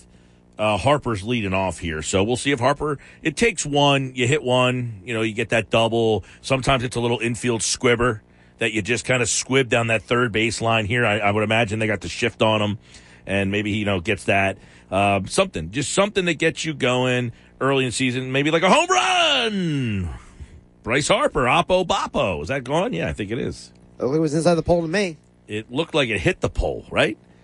So just as we're talking, as we're having this conversation, Harper goes opposite field. You should have live bet it, Mike. Come on. I'm reading about the Jake Arrieta, who, of course, was a former Phillies pitcher, not the most popular guy, of course, but says you have to let Kershaw roll in the 8th. Doesn't matter if it's his first or 30th start, hitter to hitter. If any man has ever earned that right, it's him. Roll the damn dice. Now, I don't think it was them not rolling the dice. For those of you who aren't have no idea what I'm talking about, Kershaw had a perfect game going today with 13 strikeouts, and they took him out of the game in the 7th at 80 pitches, to which I think is preposterous. First off, he's a grown man of 35 years old. How old is Kershaw? I feel like that number is pretty accurate, but I'll double check. Well, he's a grown man. He's pitched for a long time and know well enough how long he can go. Right. You're telling me this whole thing, like Zach Wheeler did not throw a game in spring training. He had a couple of minor league starts. But he did not get up on a big league mound or a grapefruit league mound and throw. And he was just as crisp and dominating yesterday. Clayton's 34, by the way. Okay, I was off a year. Yeah, not big deal. Something tells me that a 34-year-old man can handle throwing more than 80 pitches. This whole pitch count thing is... It's adulterated the game, Mike. It has put the game in a position where you're depending on something that is blind to what's in front of you. Numbers don't tell the whole story. They never have, and they never will. Look, the pitch counts are, to me, a pitch count is not the big issue, especially at the major league level. It's workload. All right? Innings. Well, just workload in general, okay? Not necessarily innings. Okay. But workload. Because when I say workload and not necessarily innings, this is what I mean. Pitch count is something that has been put in to try to be a protector. So what has happened? Coaches have tried to circumvent the pitch count rules. So now what have they done? They have upped your workload. Mm-hmm. Well, we can't use you for 60 pitches or 80 pitches. So what we'll do is we'll use you for 30 pitches on one day and 30 pitches again on the next day. And then in your mind, you only throw 2 innings. Well, I only threw 2 innings today. Yeah, because the circumvention of the pitch count rule is, well, you can't throw this many pitches, so we'll only throw you 2 innings. So that I can use you again for 2 innings again tomorrow. Gotcha. And then I can use you for 2 innings again, not the next day, but the following day. So you throw 2 innings, and you only threw 30 pitches. Mm-hmm. So then the next day, it's, well, I only threw 2 innings yesterday. So now you throw 2 innings again. Well, now you're up to 60 pitches in 2 days. The inflammation on your arm never really went away. It wasn't sore enough to not pitch, but it's still there. Well, then the next day might go by and you don't pitch, and then the fourth day comes and you say, well, I only threw 2 innings the last time I pitched. You're not remembering the 2 innings you threw on Monday. So now you threw 2 innings on Monday, 2 innings on Tuesday. You didn't throw on Wednesday, but in your mind, the last time you pitched, you only threw 2 innings. When you've actually thrown 4 innings in 2 days, and now you're about to throw again. The inflammation on your arm never goes back down. So this is where the pitch count thing is actually a hindrance in safety rather than a help. I would rather anyway, I can't speak for everybody. Everybody can deal with their pitcher differently. Go out there and throw 100 pitches, 120 pitches, and then take the rest of the week off. Don't throw again. That's what these major leaguers do. They basically throw. Now, the problem is, now they're actually putting pitch counts in for grown men. Instead of saying, hey, go out there and pitch 120 pitches, you're throwing every 5th day. Now you're telling a 35-year-old Clayton Kershaw, hey, you're at 80 pitches. That's it. I mean, are you kidding me? Like, Clayton Kershaw has earned the right to say, if I get hurt, I get hurt. Right? Right. Guess what? I have news for you. If Clayton Kershaw threw another 15 pitches, and the way he was going in that game, how many pitches did he throw? 80 in 7 innings? So he's just over 10 pitches an inning? Which is really nothing in the grand scheme. Nothing. Dave Roberts should be embarrassed. The whole Dodger organization. And you could say, well, they won the World Series. They're the best team. They didn't win the World Series last year, but the year before. Year before, yeah. Guess what? They have been clearly the best team. They're clearly the most talented team. And they only have one to show for it. So while they're well run, I'm not knocking them for that. Maybe they overthink it a little too much. Maybe they would have multiple World Series if they let baseball take its course instead of the numbers take their course. Because the Dodgers are a team that has really good baseball players. They are run by guys who are really analytical, but they have just kind of added baseball players to their analytics. Correct. Maybe if they took a little of the analytics out of the day-to-day, they'd have more than one World Series. Because guess what has happened to that team more times than not? They have been upset. They have made blunders in the playoffs. So I'm not saying that analytics doesn't have their place. It certainly does. The Dodgers are an example. But they're also an example of how the Dodgers have overthought things, and it has hurt them. And I think today it hurt the opportunity for Clayton Kershaw to come up with and do something special, possibly. And as you said earlier, it was something that he's done everything except for this so far in his career. So why not let him? He has had a no-hitter, right? He had a no-hitter, but not a perfect game. Okay. So I want to transition to this. There's so much discussion about Embiid and Jokic for the MVP. Now, Jokic is going to win, right? He shouldn't, but he will. Well, why do you say he shouldn't? Why shouldn't he? I have no problem with Jokic winning it. Because it goes back to all these people who are like almost as if Jokic has no business being in the conversation. It's not that he doesn't belong in the conversation. It's the people who are voting are now, back to your analytics thing with baseball, are using analytics as an excuse to push a guy across the finish line. Instead of saying... Well, if they're very even and you're trying to split something, do you go to something else? Do you try to find, hey, these two guys are pretty equal. Their numbers are almost identical. But again, that's numbers. No, I'm saying, all right, forget now. Their statistics are almost identical. Your classic statistics. Your points per game, your rebounds per game, your block shots per game, those things. The classic statistics are almost identical. Sure. But to me, number one, the block shot doesn't tell the whole story of Joel Embiid's defense. Joel Embiid, when he is not on the court, as you've discussed many times, the team's defense goes to hell in a handbasket. You could argue that Jokic's backup, JaVale McGee, is a better defender than he is on the court. So you have one guy in Jokic whose biggest impact on the game is very heavy on one side of the ball. Joel Embiid's impact is twofold when he's on the court, first of all. Second of all, Joel Embiid, if we're going to use stats and numbers, he's the first center since Shaq to lead the league in scoring. Yeah, by 3 points. But that's still significant. It That's is great. historic. Look, I get it. He beat Jokic in scoring 30-27. If you told me it was 30-18, that's different. It was a 3-point basket that he beat him by. It's significant. It's a nice accomplishment. I'm not minimizing it. Embiid, a big man, is a center who won the scoring title. But he won the scoring title over Giannis Antetokounmpo by what? Point something? It was like 0.3. Okay.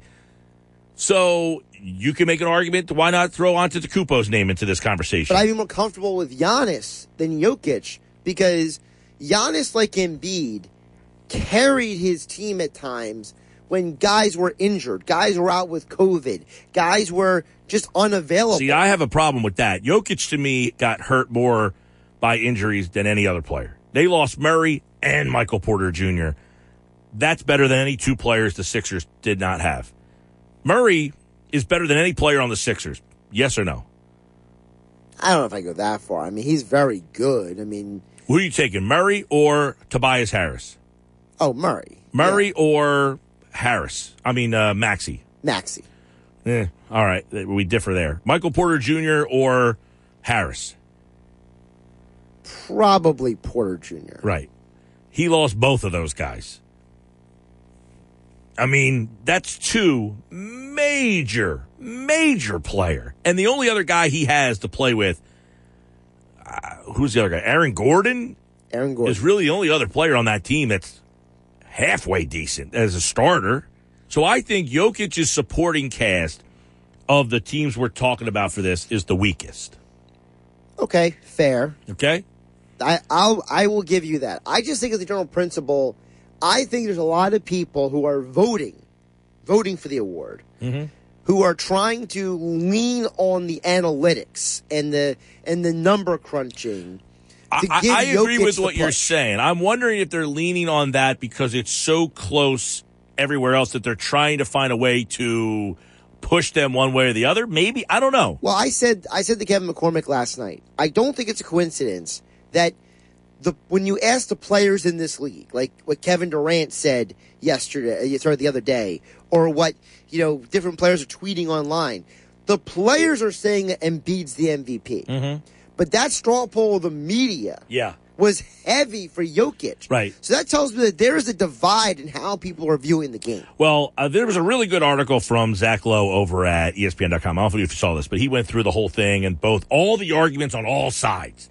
And one of them was that Embiid backers are saying that the MVP typically comes from a team that's higher than the 6th seed, to which I said, listen, if that's your argument, that's not a good argument for Embiid. I think it's a poor argument because that's the argument I've always hated. Right. Well, I've always hated that Denver argument. has 48 wins. They're the 6th seed.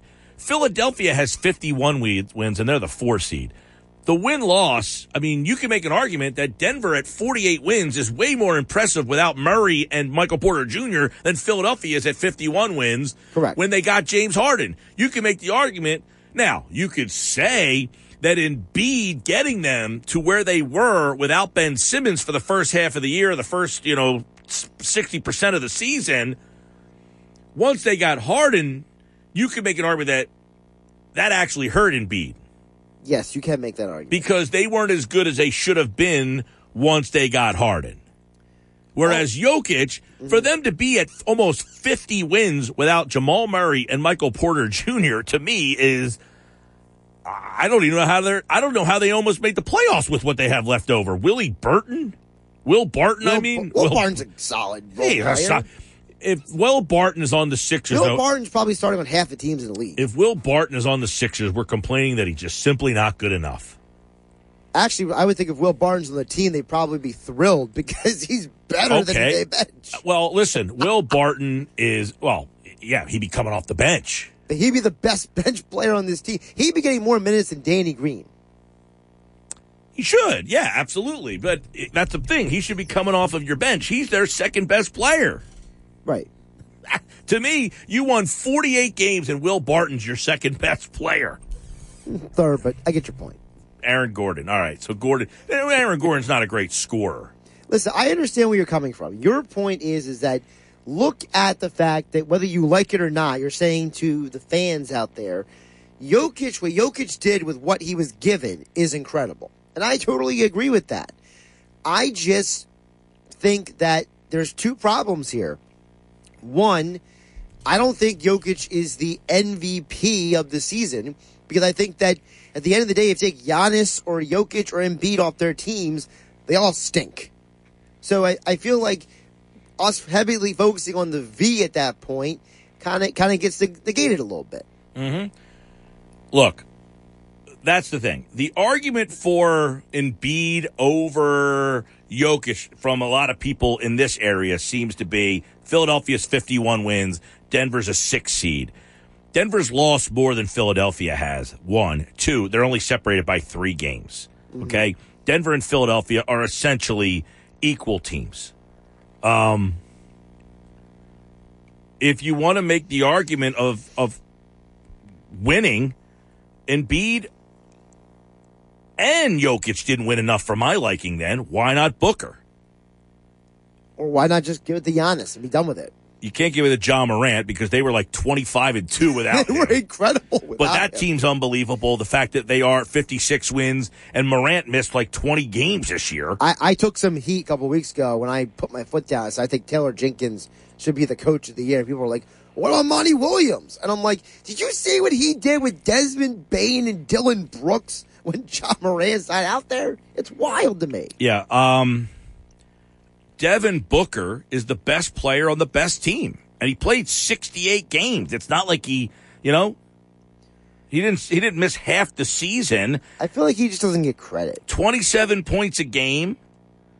I don't have a problem. He scores just as many points as Jokic does.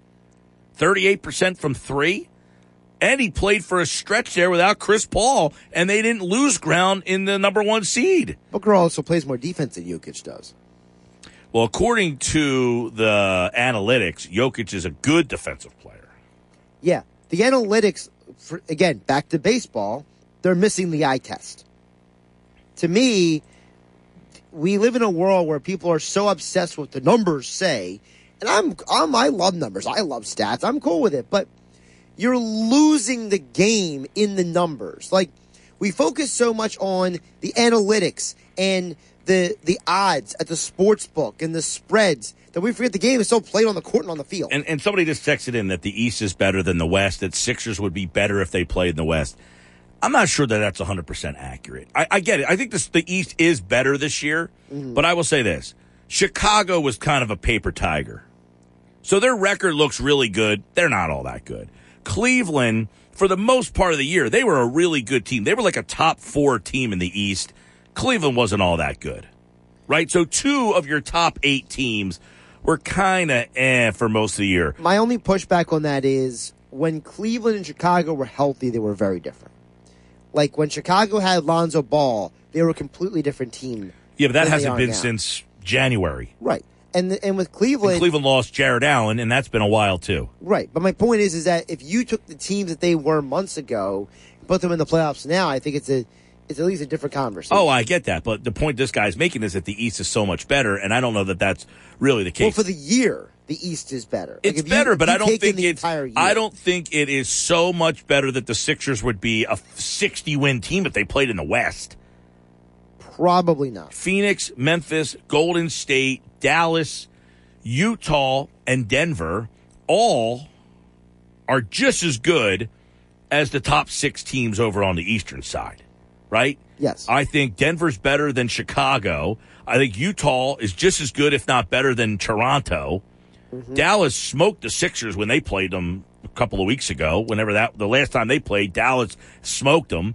Golden State and Milwaukee. I mean, I think Milwaukee's probably better than Golden State, but 53 wins for Golden State, 51 for them. By the way, the top 3 teams in the West have higher win totals than the top 3 teams out here.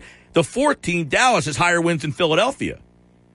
So the top 4 teams out West have higher wins than the top 4 teams out East. And Right. Utah and Denver, I would take over Toronto and Chicago. The only team you can really throw into the loop is Brooklyn. And them at 44, they have less wins than Minnesota. The Clippers have more wins than Cleveland. The Pelicans and the Spurs are the two teams that you could say, one has 36, the other one has 34. So their bottom 9 and 10 are slightly off from Atlanta and Charlotte, who have 43 wins each. I think the East-West thing is closer than that text message is making it out. I think it's closer, but I think that the West is a little top-heavy in just the fact that you look at the Suns, you look at the Grizzlies, you look at some of those teams, and you realize, in their matchups in this first round, it's like I think Minnesota and Memphis is going to be a bloodbath. No, I agree. I mean, but I say Memphis has 64, Miami has 53. So their 1 seed knocks yours out. Memphis 56, Boston 51. Their 2 seed has more wins than your 2 seed. I think Boston might be a better team, though. I don't know. I think Memphis is really good, man. Like, I think the Suns are definitely better than the Heat 100%. Milwaukee and Golden State. I think Milwaukee's better, even though Golden State has more wins. The problem with Golden State is Curry's not out there. They're toast. No question. Dallas at 52, I think, is better than Philadelphia, who has 51. So I think their top 4 teams, 3 of the 4, I think, are better than your 4. And I'll take Utah and Denver. You can have Toronto and Chicago. I take Utah and Denver in 7-game series against Toronto and Chicago. If it was Toronto versus Utah, I'm probably taking Toronto in this series. I think any team in the West blows out Chicago. Good conversation. You guys can get in on it. 609-403-0973. Sports Bash Live, 97.3 ESPN and the 97.3 ESPN free mobile app. Sports Bash with Mike Gill on 97.3 ESPN, South Jersey's sports leader. Hey, don't forget to call my friend Dr. Paul Lewis at South Jersey Advanced Health Solutions. They are the premier clinic in our area for allergy elimination. If you suffer from allergies, Lyme disease, autoimmune disorders, adult and childhood ADD, ADHD, learning disabilities, insomnia, if you're someone that suffers from headaches, make the call to Dr. Paul Lewis at South Jersey Advanced Health Solutions, 856-285-4788. For someone like me who struggled with allergies, that is not the problem anymore. They are taken care of. Dr. Paul did it. It was a quick, easy procedure. And I say procedure, I mean, it is very, very, very quick and easy. Very unique. I will tell you that. I was blown away by the whole situation. I was in and out, and it worked. I got to tell you, no allergies for me. The allergy issues that I have had over the years, which were awful. I try to go to sleep, runny nose, my nose, waking up in the middle of the night, sneezing. That's not the case anymore. And I wish that people out there who have allergy issues would make the call. And if you haven't yet, I don't know what you're waiting for, but make sure you do. Call it right now. 856-285-4788. Start feeling better immediately. Go to sjadvancedhealth.com. All right, Jeff Kerr, CBS Sports, covers the NFL, and he is here with us on a Sports Bash Wednesday. So we're getting 15 days to the NFL draft, Jeff Kerr. 15 days. It can't come soon enough. Although the Sixers, Game 6 would be the same night as the NFL draft. What will you do? Well, I'll be covering the NFL draft. Now, Game 7, I might have an obligation. Game 6. Game 6. It would be a Game 6 if it would be the same night as the draft. It would be Game 6. Well, I'll obviously be doing my duties and covering the draft.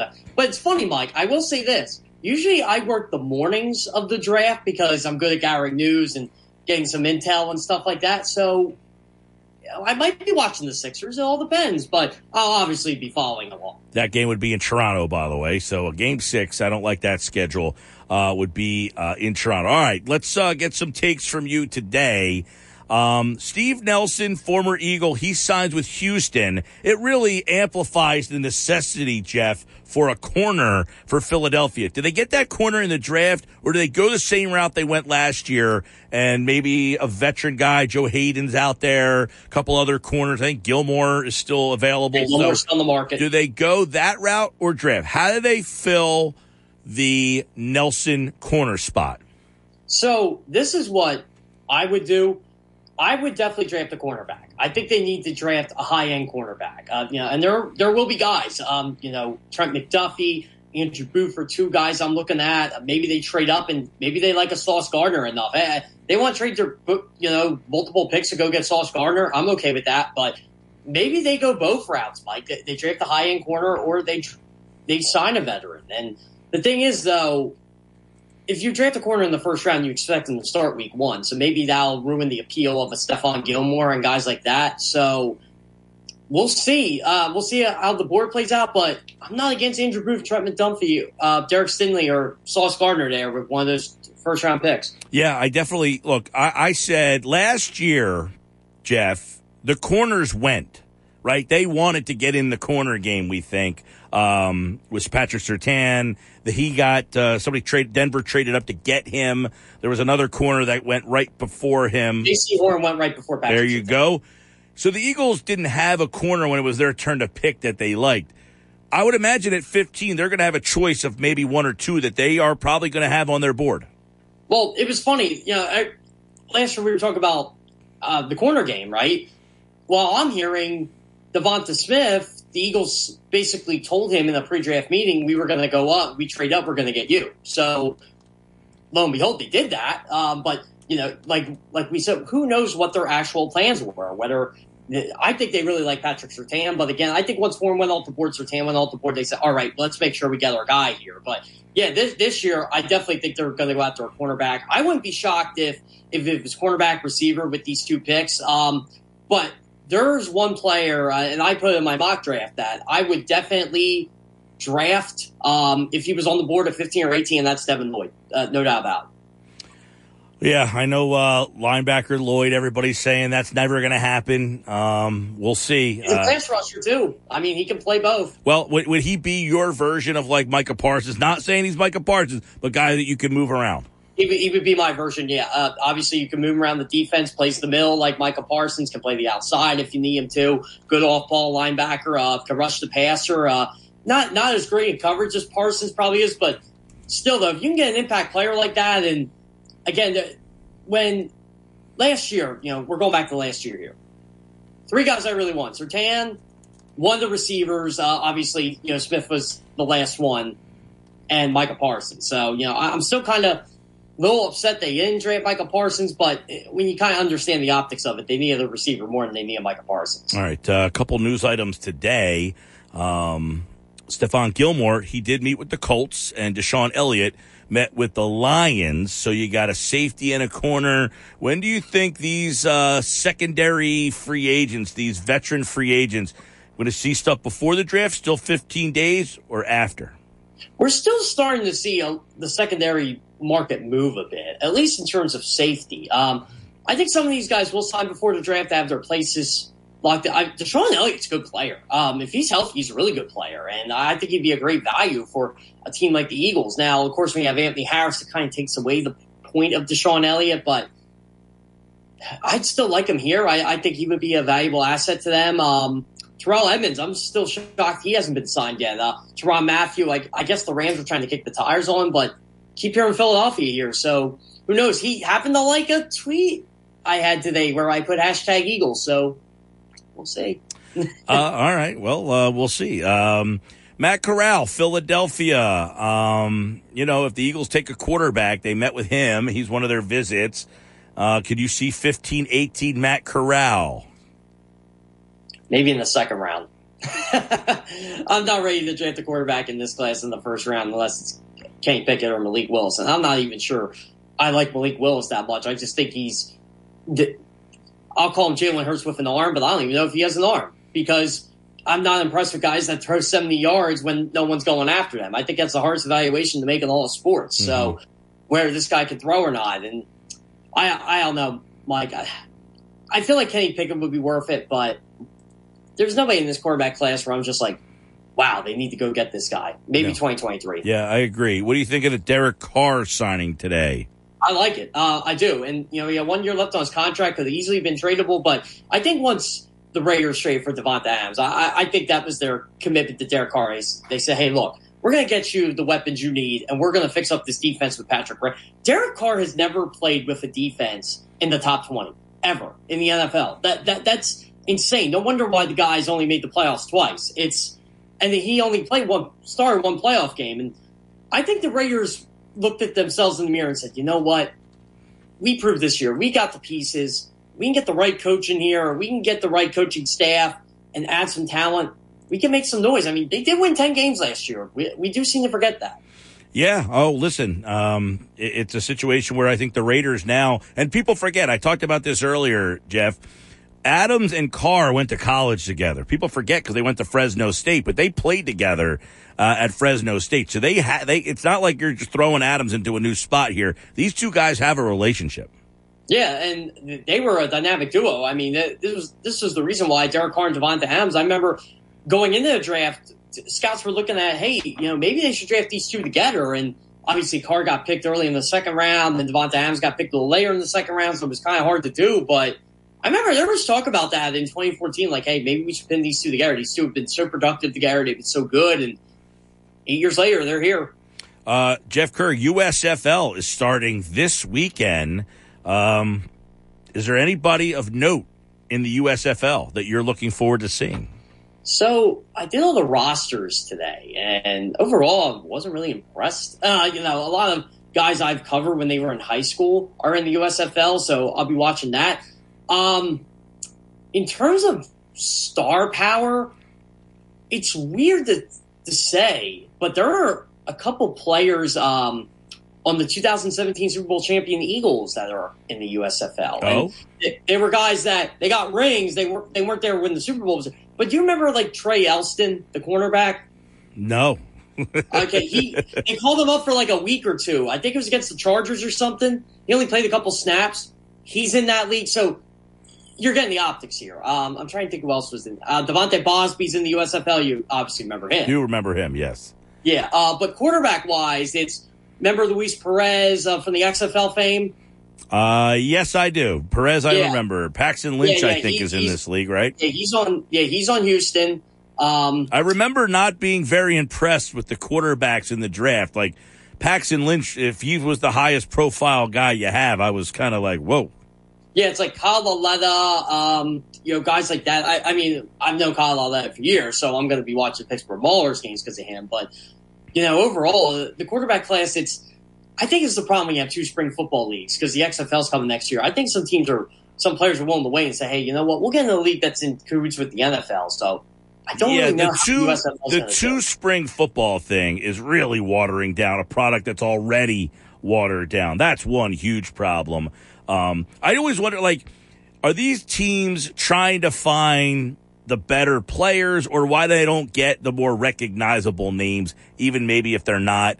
Maybe if it's like, oh, this guy, Luis Perez, is slightly better, but I'll take this guy because he at least is a guy that fans will know. Yeah, well, I think I'll defend Lauletta here. He was good enough to be on the NFL roster last year. So it was kind of shocking to see him go to USFL, but if you want playing time, that's kind of what you do. Now, this is what I would do, and again, I was on WIP with Steve Trevelise. This was years ago.